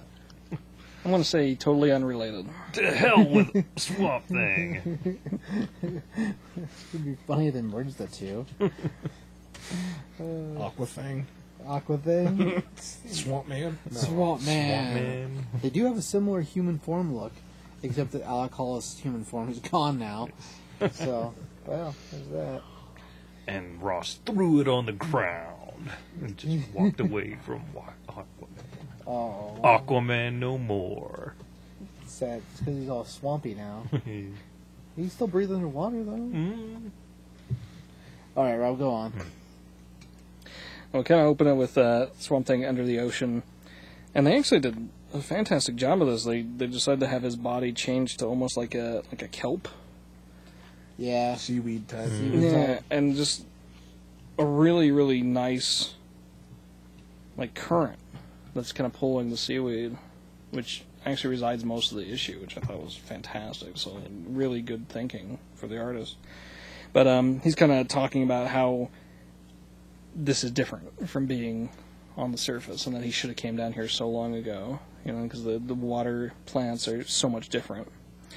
As we kind of get to the next page, we reveal that there's this giant kind of kelpish, like, monster It looks like a squid monster, like a skull monster. that's evidently killing everything that's not a plant on its way through the ocean. Anything it runs into, yeah. It's not plant life, it's eating it, killing it. And basically, like, Swamp Thing figures, oh, okay, well, this will be like a 5-minute job. And he, like, created kind of several different copies of himself. And tries to swim in to attack it, to get close to it, and like, break it down with his green power. And it just grabs a hold of him and starts ripping him in two. And it just winds up destroying most of the copies. And he finds out that he can't communicate with it. Whatever it is, it's not connected to the green like a in the void. way he is. Yeah. And he managed to move himself back far enough that he's out of its tentacles, and he gets hit in the chest with Aquaman's trident. And Aquaman's trident pins him down to the coral. And Aquaman's basically like, I'm done with you. I'm tired of having you come down here and cause these problems. And so he's pretty much just under the opinion that the Swamp Thing has caused this to happen. And That's outrageous. evidently he and Swamp Thing had met before, and it wasn't a very pleasant meeting the first time. But we kind of flash back a couple weeks, and we have Swamp Thing meeting with some of the people that once were the Parliament of Trees. Or the avatars. Yeah, I don't know if they were avatars. I think they actually are the Parliament. Pretty sure they talk about him being the Avatars. Yeah, because he destroyed They the mentioned the Parliament. Parliament a lot about That's- him destroying them, but I'm pretty sure they've all at one point in time been Avatars. Right. It's possible. It's I think something that's at least carried forward from the past history is that 'Cause Alec that Holland and One all have talks been. about being around for 700 years, or things have changed after 700 years. Right. Yeah. They I have think avatars that eventually ascend to the Parliament, and then they go sedentary for after that, and then they get new avatars to replace them as they go. Well, either way, he needs their knowledge, and they recognize this creature that he's going to go deal with as It's German. some kind of German creature. I can't pronounce it, so Klitzenberger or something like that. something like that. We'll go with that. But yeah, the black guy that's been evidently in the Parliament or as an Avatar or whatever for all these years, he seems to be pretty okay with the Swamp Thing. But the other two seem to be more knowledgeable, but they don't. They're completely upset with Swamp Thing. They didn't want to be pulled out. They blame him for the destruction of the Parliament, and and that he was so arrogant that he could do it on his own. And so he's kind of not getting as much information from them as he needs, because he's trying to find a way to defeat it, and they're just like dancing around the issue. Well, we get back to Aquaman, and he's basically summoned a bunch of manatee over, and he's just like, "Yeah, I'm just done with you. I'm tired of dealing with your stuff." And so he has them eat Swamp Thing. Which is freaking crazy. Yeah. Yeah, he says, they're harmless unless you're a plant. Right, he just blows them over. And and then he pulls his trident, and he decides he's gonna like take care of this sea monster or this kelp monster himself. And we kind of hear from Swamp Thing's point of view that he could reform himself, but if he does so, he'll probably kill the manatee. And so he's like, I don't want to do that. But then he sees that Aquaman is calling forth a whole grip of other plant-eating fish. Everybody loves a manatee. And as soon as they start kind of biting the creature, you can start seeing them start rotting almost immediately. And then they wind up actually kind of exploding from whatever is inside of them. And Aquaman's kind of like trying to call them back, but it's too late. And even the manatees wind up getting stabbed by this creature. And that was the final straw for Aquaman. Yeah, he decides he's going to take care of it himself anyways. Swamp Thing then kind of comes back as like almost like a tendril, like just a little piece of grass, and is basically telling him like, give me a chance to deal with this my way, and then you can have your try. And so he goes and like pulls the creature itself into the green, so that he can meet with it face to face. And it's actually pretty cool how it manifests itself. So it actually manifests itself as a manatee drinking a martini. Which is crazy. And then also like a green version of Aquaman. And they're basically like kind of being... They're kind of being like, well, yeah, you should figure this out easier than this. Like, you should understand what's going on more than you do. They're both a little snarky. Yeah. Because ultimately they kind of lead him through what needs to happen, which is that he needs to reassert himself as like one of the champions of the green to this creature, because it doesn't recognize him as its champion, and it doesn't have the Parliament to tell it anymore. Meanwhile, Aquaman on the outside is basically like, well, I gave Swamp Thing like 5 minutes and he hasn't done jack. So it's time for Aquaman to get some action done. Heck yeah. And he starts attacking it, and ultimately it winds up having too many tendrils for him to deal with, and so he basically calls in an Atlantean underwater strike to wipe it out. So meanwhile, we go back to Swamp Thing dealing with its own form of the Avatar. And so Swamp Thing kind of fights off what it thinks the Avatar should be. And he basically like has to beat it in the fight to kind of show it that it's the one that's in charge, and this is why you should listen to me. I kind of got the impression from it that it was basically like a child. Like a really powerful child, but a child that like needs to know its place. And so he had to kind of like beat it down first so it knew that. Right. Meanwhile, once again, we go back to Aquaman, and they're setting up their missile strike that's going to basically like render this portion of the sea sterile of plant life. Yeah, it's like napalm missiles to burn everything that's in the area, because he wants the creature destroyed, and yeah, he realizes it's going to kill some animals, but at this point, it's better off to kill them than to let the entire ocean be destroyed. And right before Aquaman orders the attack to strike, the creature's face changes and it becomes basically Swamp Thing. Right. And he tells it that we're good, and Aquaman tells him, to hold. And so Aquaman and him kind of start talking again as Alex has now like fixed the problem, and Aquaman's basically telling him, You know, oh, good, you fixed this. Well, now you can get out of my ocean because this is my kingdom, and this is where my people are. And Swamp Thing is basically like, well, Plant Life's been here longer than you have. yeah, it was my kingdom first, so just keep that in mind. I'll share it for now. And you know, Aquaman's basically like, how can I trust that you're not going to come back with this stuff? And Swamp Thing tells him, well, you know, you attacked me, stabbed me to the ground, had me eaten by manatees, and I haven't even attacked you yet. So I think you know what I'm about. Right. That's pretty epic, actually. That passage of dialogue there was great. I like their interaction. Yeah. And then the final kick at the end of this is him going back and basically being like, you need to tell me what's up with what you guys know about these creatures. He's back with the other avatars. Yeah. Back with the avatars in human form. And basically he's telling him, you need to come clean with me, like what these other challenges are and what knowledge you have. And the lady one that's with him is basically like, well, I know this is really not going to do anything, but hopefully it'll get a point across to how much we want to work with you. And she like stabs him in the head.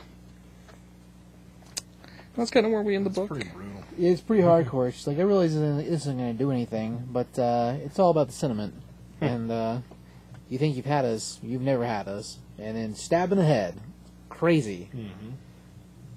Freaking crazy. I really like that. I really like that they're taking Aquaman and making him really legitimate, and that it carries across to all these other books. But I also like that this is basically a team-up, and almost any other team-up, it would have been, we fight for a minute, and we team together, and we fight the monster itself.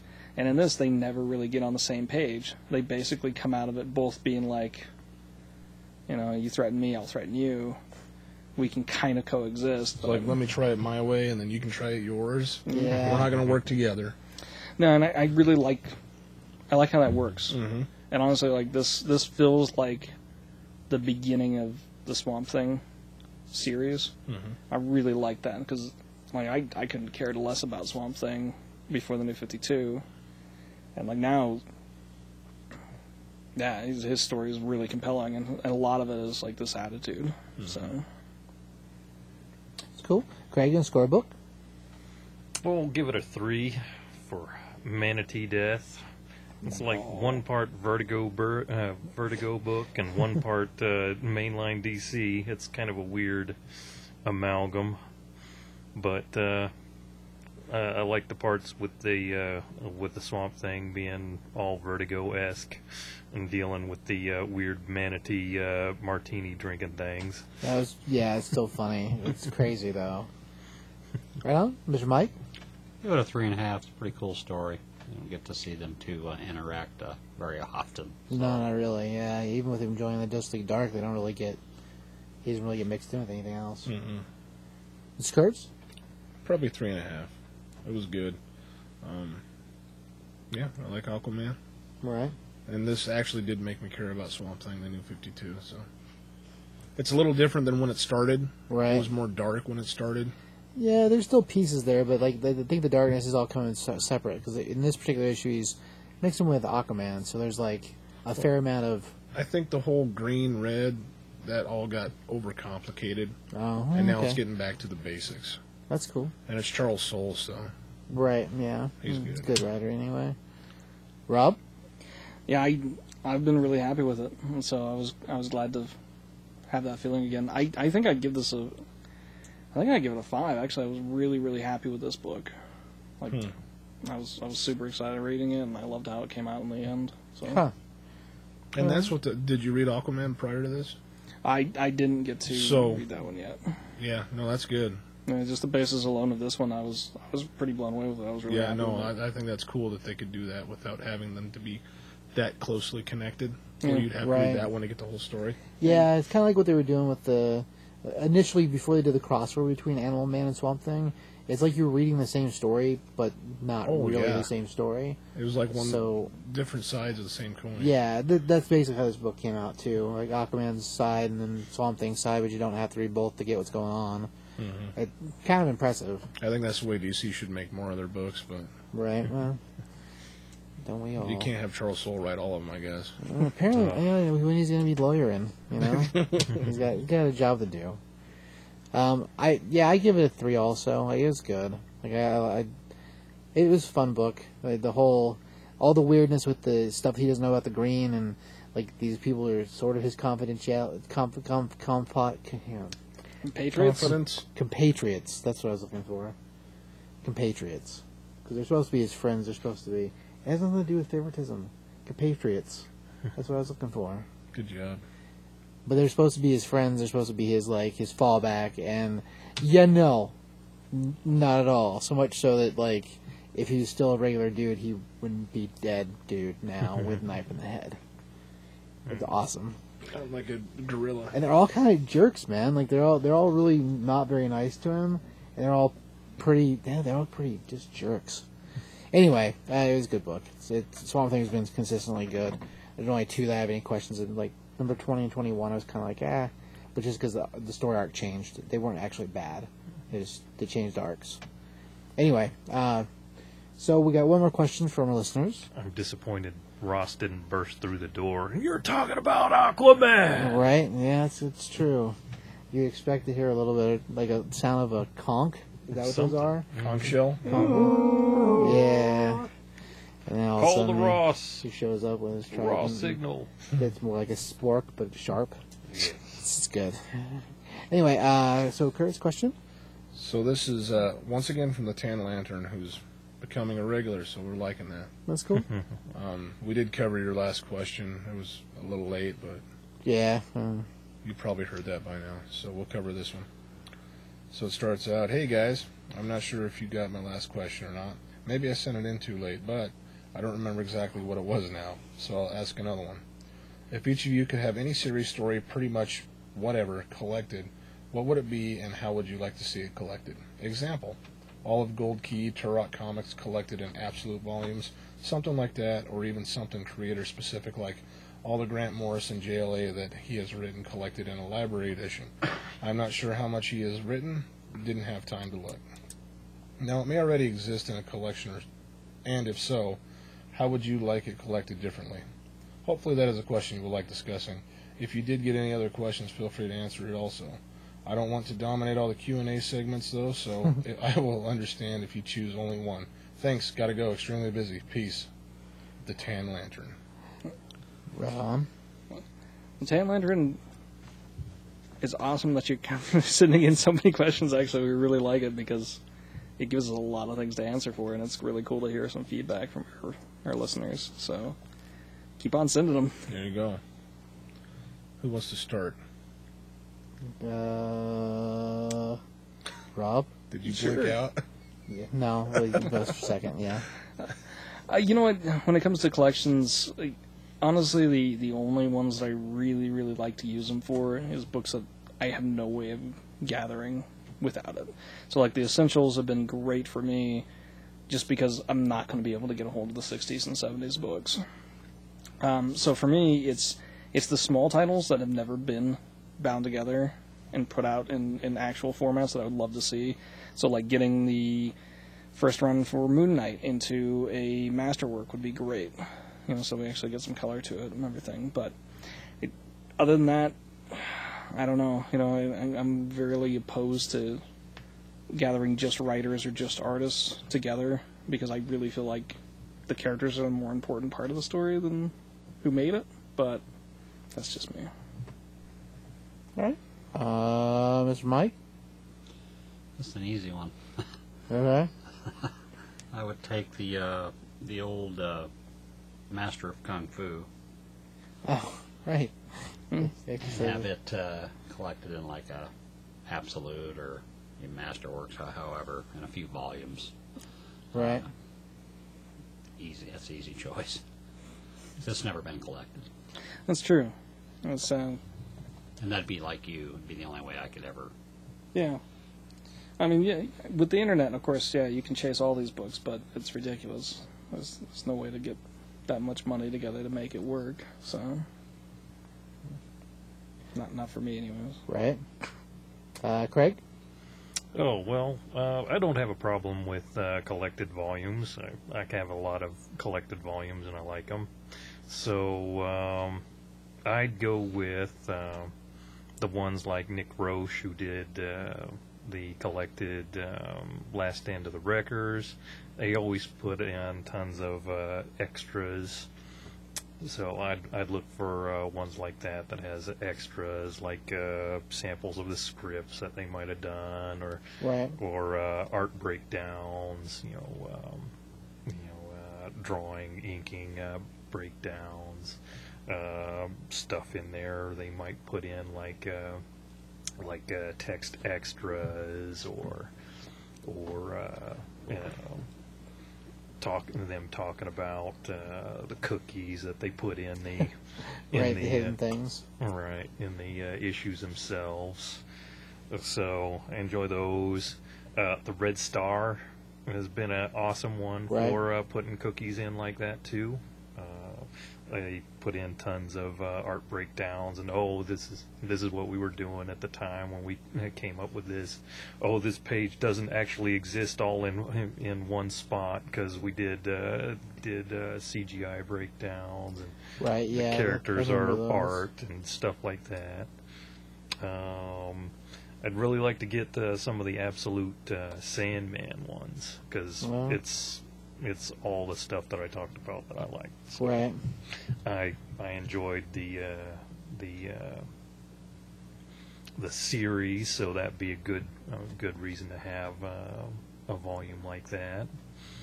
And basically, I look for stories or art that I liked. Sure. Kind of evolution of an artist, even, is cool. Maybe like a compendium style. They did like 49 Right. 49 in one giant Sandman book. Something like The that. phone yeah. book style. Yeah. Right. With extras. It's just something nice to throw in. Right. That's cool. So there's my answer to the question. All right. Curtis? I don't big collected. I don't like omnibuses. I don't like big books. Right. I like trades mostly, but I'd like to see maybe Captain Victory from the Pacific Comics when it first started. Oh, man. Have that collected, and Okay. with Jack Kirby and maybe some extras if they can find any.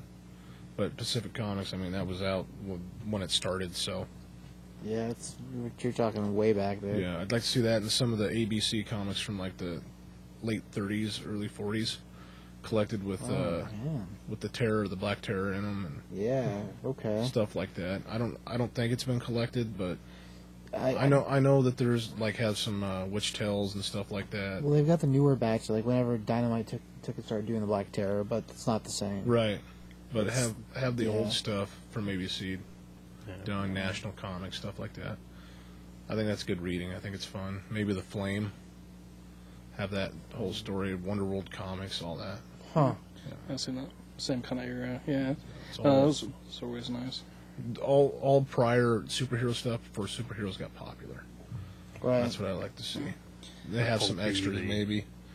EC stuff. So, oh, yeah, I got some of that too, and I just like that collected in 6-issue trades. I don't like omnibuses. Sure. More light reading, I guess you could say. Right. Well, it's easy to carry someplace, or I don't know. Doesn't feel like such a chore, I guess. Yeah, well, you don't want to sit down and read 50 issues because you don't want to put it down. You know what I mean? Right. Yeah. Okay. Yeah. I can Yeah, see put that away. That's a bit much. Yeah. Yeah. So yeah, the shorter trades are where I'd like to see stuff, but Captain Victory definitely. Cool. I'm not really much. I'm really more of a singles guy. I'm not really like that wasn't meant the way it came out of my mouth. I like individual issues. I don't really like so much the idea of collecting everything. I mean, anymore it seems like everything gets collected, and it kind of ticks me off a little bit because there's no like chase to any of it. There's no I missed issue number whatever, and like having to hunt it down for that reason. Granted, I mean with the internet, whatever makes that a lot easier. But I don't like the idea that they're soliciting the trade when the last issue comes out. So that stuff I don't really like. As far as the stuff that hasn't been collected that I can think of that I'd like to see collected, man, I had one just a second ago, now it's gone. There's one I know that you would like. Okay, what's that? ROM. Yeah. Oh my god, yes! Man, how did I not think of ROM? Man, you give me ROM in any format, man. trades, compendium. Give me 2 phone books full of ROM. My God, drop it on my head, kill me. That reminds me, I'd go for a Nausicaa compendium type Oh, thing, yeah, man. that'd be pretty That cool. would be so kick-ass. Right? Man. Atari Force. Get that Okay. collected. Oh my that seems God. like a little no. That'd be I'm- amazing. I'm ashamed that I know that reference. Man, ROM. Yeah, that is a good one, dude. Good one. I'd like to see some more from Red Star too. Dynamite Boom. No, what was it to put that out? IDW. I don't know who they are It was with now. it was IDW. They- IDW put out that giant Treasury edition. Right, And right. they've got a couple collectors coming out. It's the same material reprinted, but at least we're getting to see it again. So Right. hopefully that leads to something else with it. Man, I hope it jumpstarts them so they Yeah, that'd continue be on with the pretty cool. story. They left it on a terrible cliffhanger. Twice. Right. They started 2 stinking storylines and they left it on a cliffhanger on both of them. Right.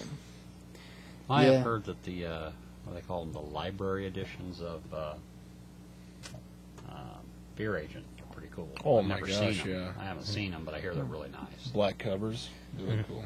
Yeah, Dark Horse actually does great at their trade stuff. The only downside is that Dark Horse also likes to play with the size of its books that come out, which is bad No, news. do they?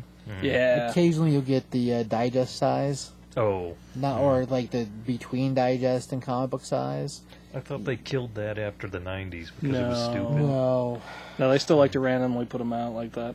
But yeah, when you get, gosh, we had somebody who was getting like the collector's editions of the Hellboy stuff, and they were coming out and they were like binded books with leather covers yeah. and stuff, and it's like, Ooh, fancy. man, these are awesome. Yeah, AJ was getting the hardcovers.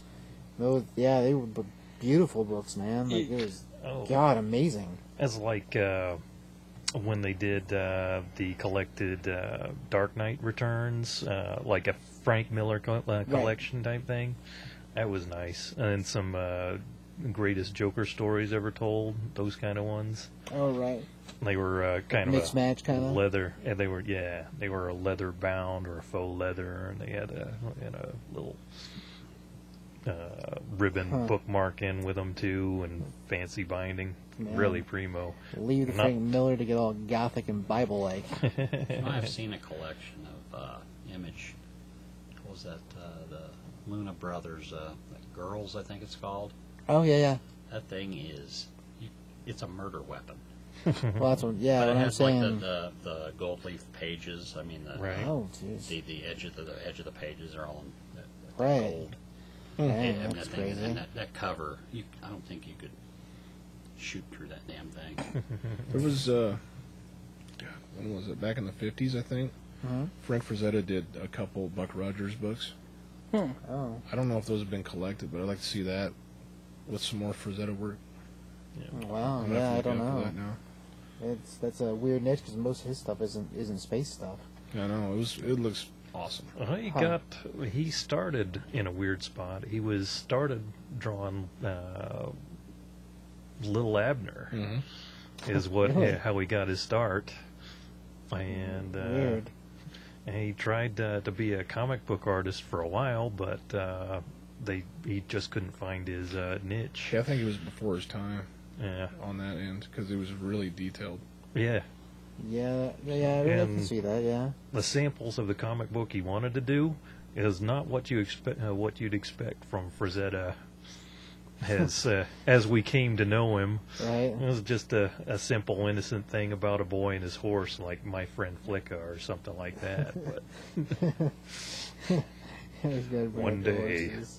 he would become a mighty barbarian. I don't know what to say to that. Good stuff. Yeah, good stuff. Good stuff. Come back, Frazetta. Come Right. back. Well, that's a fairly close answer to what you were asking. I mean, as far as sizes are concerned, you do omnibuses, you can get a lot of books. I mean, those omnibuses are 50 issues. The essentials are worth the money, though. Essentially, they are. If you can't find all the issues, Oh, they're just yeah. going to be in black and Like white. mostly, the only true. ones that really do that. So Marvel has what they call the essentials, and they're black and white, and you're talking like I don't know, And only About for 3, about 4, $20. Yeah. yeah, 14, 16, something like that. DC has what they call a showcase. Right. That's Showcase is the same. It's the same idea because black and white also, and they're big books too, but they're all done in newsprint, and they come out with a regular like, kind of trade format. So they've got the harder cover, but it's still not like a actual like bookend cover. But yeah, there's both companies do them, and just in general, they're put together pretty good. There's a lot of people who don't like the idea of not having color, and that's understandable. That's why Marvel's doing those master editions. Those are nice. Yeah, they are. They really are because it's a high quality paper with the 4-color printing, and man, the stuff just pops. But it's also a different style of color, just altogether. But yeah, as far as like setup's concerned, both those are good fashions for books to come out. I don't know. Trades themselves, if more trades were done in the 7-issue format, I'd probably be happier. But it all depends on the arc.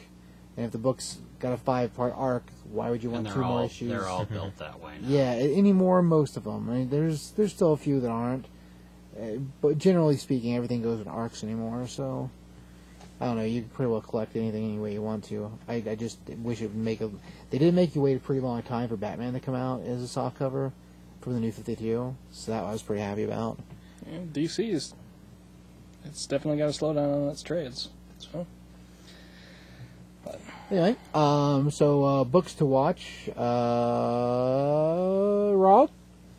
Here pretty soon we're going to see the Nova Prime coming back with Thanos, so look forward to that. Right. Original Sin's been really good, so... Most recent issue's freaking crazy. Yeah, it is. Oh my god. Craig? I'd say take a look at Afterlife with Archie That's a good one. and zombie related. I know Yeah, that was zombie gonna related. suck Two things I like: zombies and related. Well, some of the characters were related. That's ridiculous. I should have gone with one thing, but once there was 2, I didn't know how to. It's too late, man. Whatever. A little dark-handed look at the world of Archie with Right. zombies. Mr. Mike? Remender's got Low coming out. Snyder Witches. Right. Continue with Black Science. That is amazing. Legendary Star-Lord might be kind of interesting. I think it'll be a good one. That and Rocket, I think, will both be good. And then the Spider-Man thing, the multiversity. Multiversity. Mr. Curtis? I'll echo his Star-Lord. Yeah. Keep an eye out for that. And Five Ghosts just wrapped up its last arc. It's a good book. Right. And I think the next arc's just going to blow it out of the water, too. So Nice. keep an eye out for those. All right. Check out Starlight. Starlight is a good one from Image. It's kind of a Buck Rogers story. Black Market coming out from, I believe, Boom.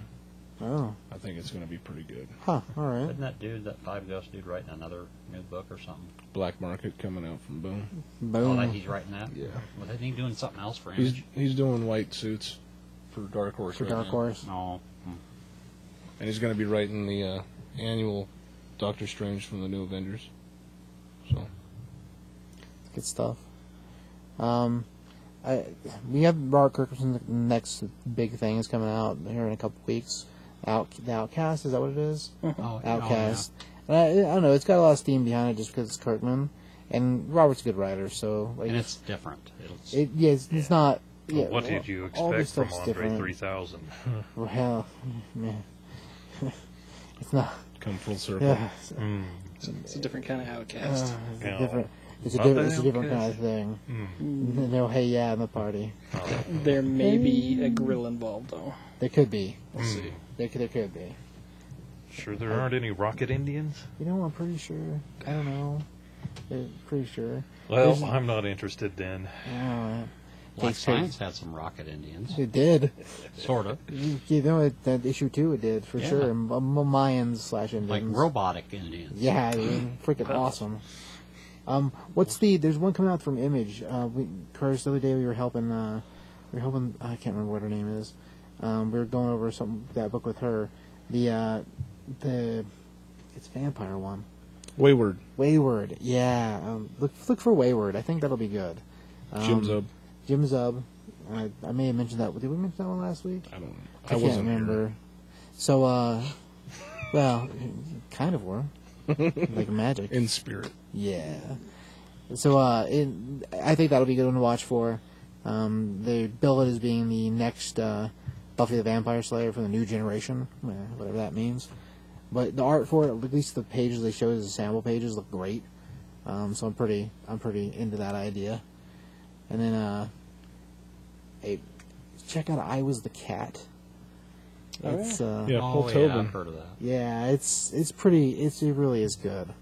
Like it's a fun kind of it's a simple kind of story, but it's fun. It's cool. It's a good one. I like that. There was one I forgot about. It's a, God, I'm probably going to butcher the name, but it's a giant robot maintenance crew. Oh yes, And it's basically the stories of the people that are keeping giant robots running while they're fighting giant monsters. I don't know who that's coming out from, but it's going to be out in a couple months. It's in the new previews catalog. But yeah, it originally started out as a Kickstarter, but maybe it wasn't on a Kickstarter. Like it was a crowdfunded book, because I remember seeing it a while back and being like, that looks awesome. But it was after the campaign was closed, so I never got anything from it. But it looked great. But yeah, it's like the people that keep the ship running inside. So the whole time they're out having space battles or whatever, these are the dudes that have to try to patch the holes. It's a cool idea. Yeah. That reminds me, Enormous. Oh, right. Enormous is about to start up again, I think, next month, I think. And they've got their web series happening, too. It's the first video. At least the first video is out for that. There may be two now. And you got to say that the Brian Wood Star Wars series has been pretty good, hanging there till the yeah. end. Yeah. That's been pretty good. It's Yeah, actually been really good. Right. It'll be sad to see that one go. Yeah. All right. Anything else? If you guys get a chance, check out that Nightwing 30 Oh, Oh, yeah. on the website. what about the books at Denver? Oh, right. God, how's that supposed to go? Come by the booth. Right. Say I heard Check you this. out. Oh, no. Come by. Okay, so come by the booth in Denver, the Top 5 Comics booth, and tell us that you like listening to Top 5, or even you listen to the Top 5 Comics podcast, and because comics are serious business, and we'll give you a free copy of Legend of Shadow Clan #1 with the Top 5 Comics exclusive cover. There you go. Woo-hoo. So, come by Top 5 Comics booth and say, Top 5 Comics, podcasts are serious business. not podcast, comics. Comics are serious business, sorry. You want to try take two? Sure. Come by Top 5 Comics booth and say, comics are serious business. And you can get a special edition Top 5 Comics exclusive cover of Legend of the Shadow Clan #1, written by Dave Wall, co-creator of Witchblade. That's a lot more information than I expected to come out. Drawn by Corey Smith. Corey Smith, who's awesome. Also drawn by Corey Smith, Hey! with a guest appearance of Rocksteady and Bebop in the book. Ooh. That's true. They're not named, but they're in there. As human. Well, human form is before they were transformed. That's what I like. Mutants in disguise. It's like robots, but not the same.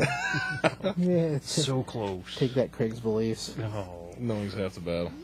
G.I. Joe. All right, I think that's it. Yeah. All right. If anybody hang on that long. The key. The key. Says Key. I'm not dead. Hospodania. That's what the love sausage. Mike, you all need to. Oh, we gotta come up with an exit song.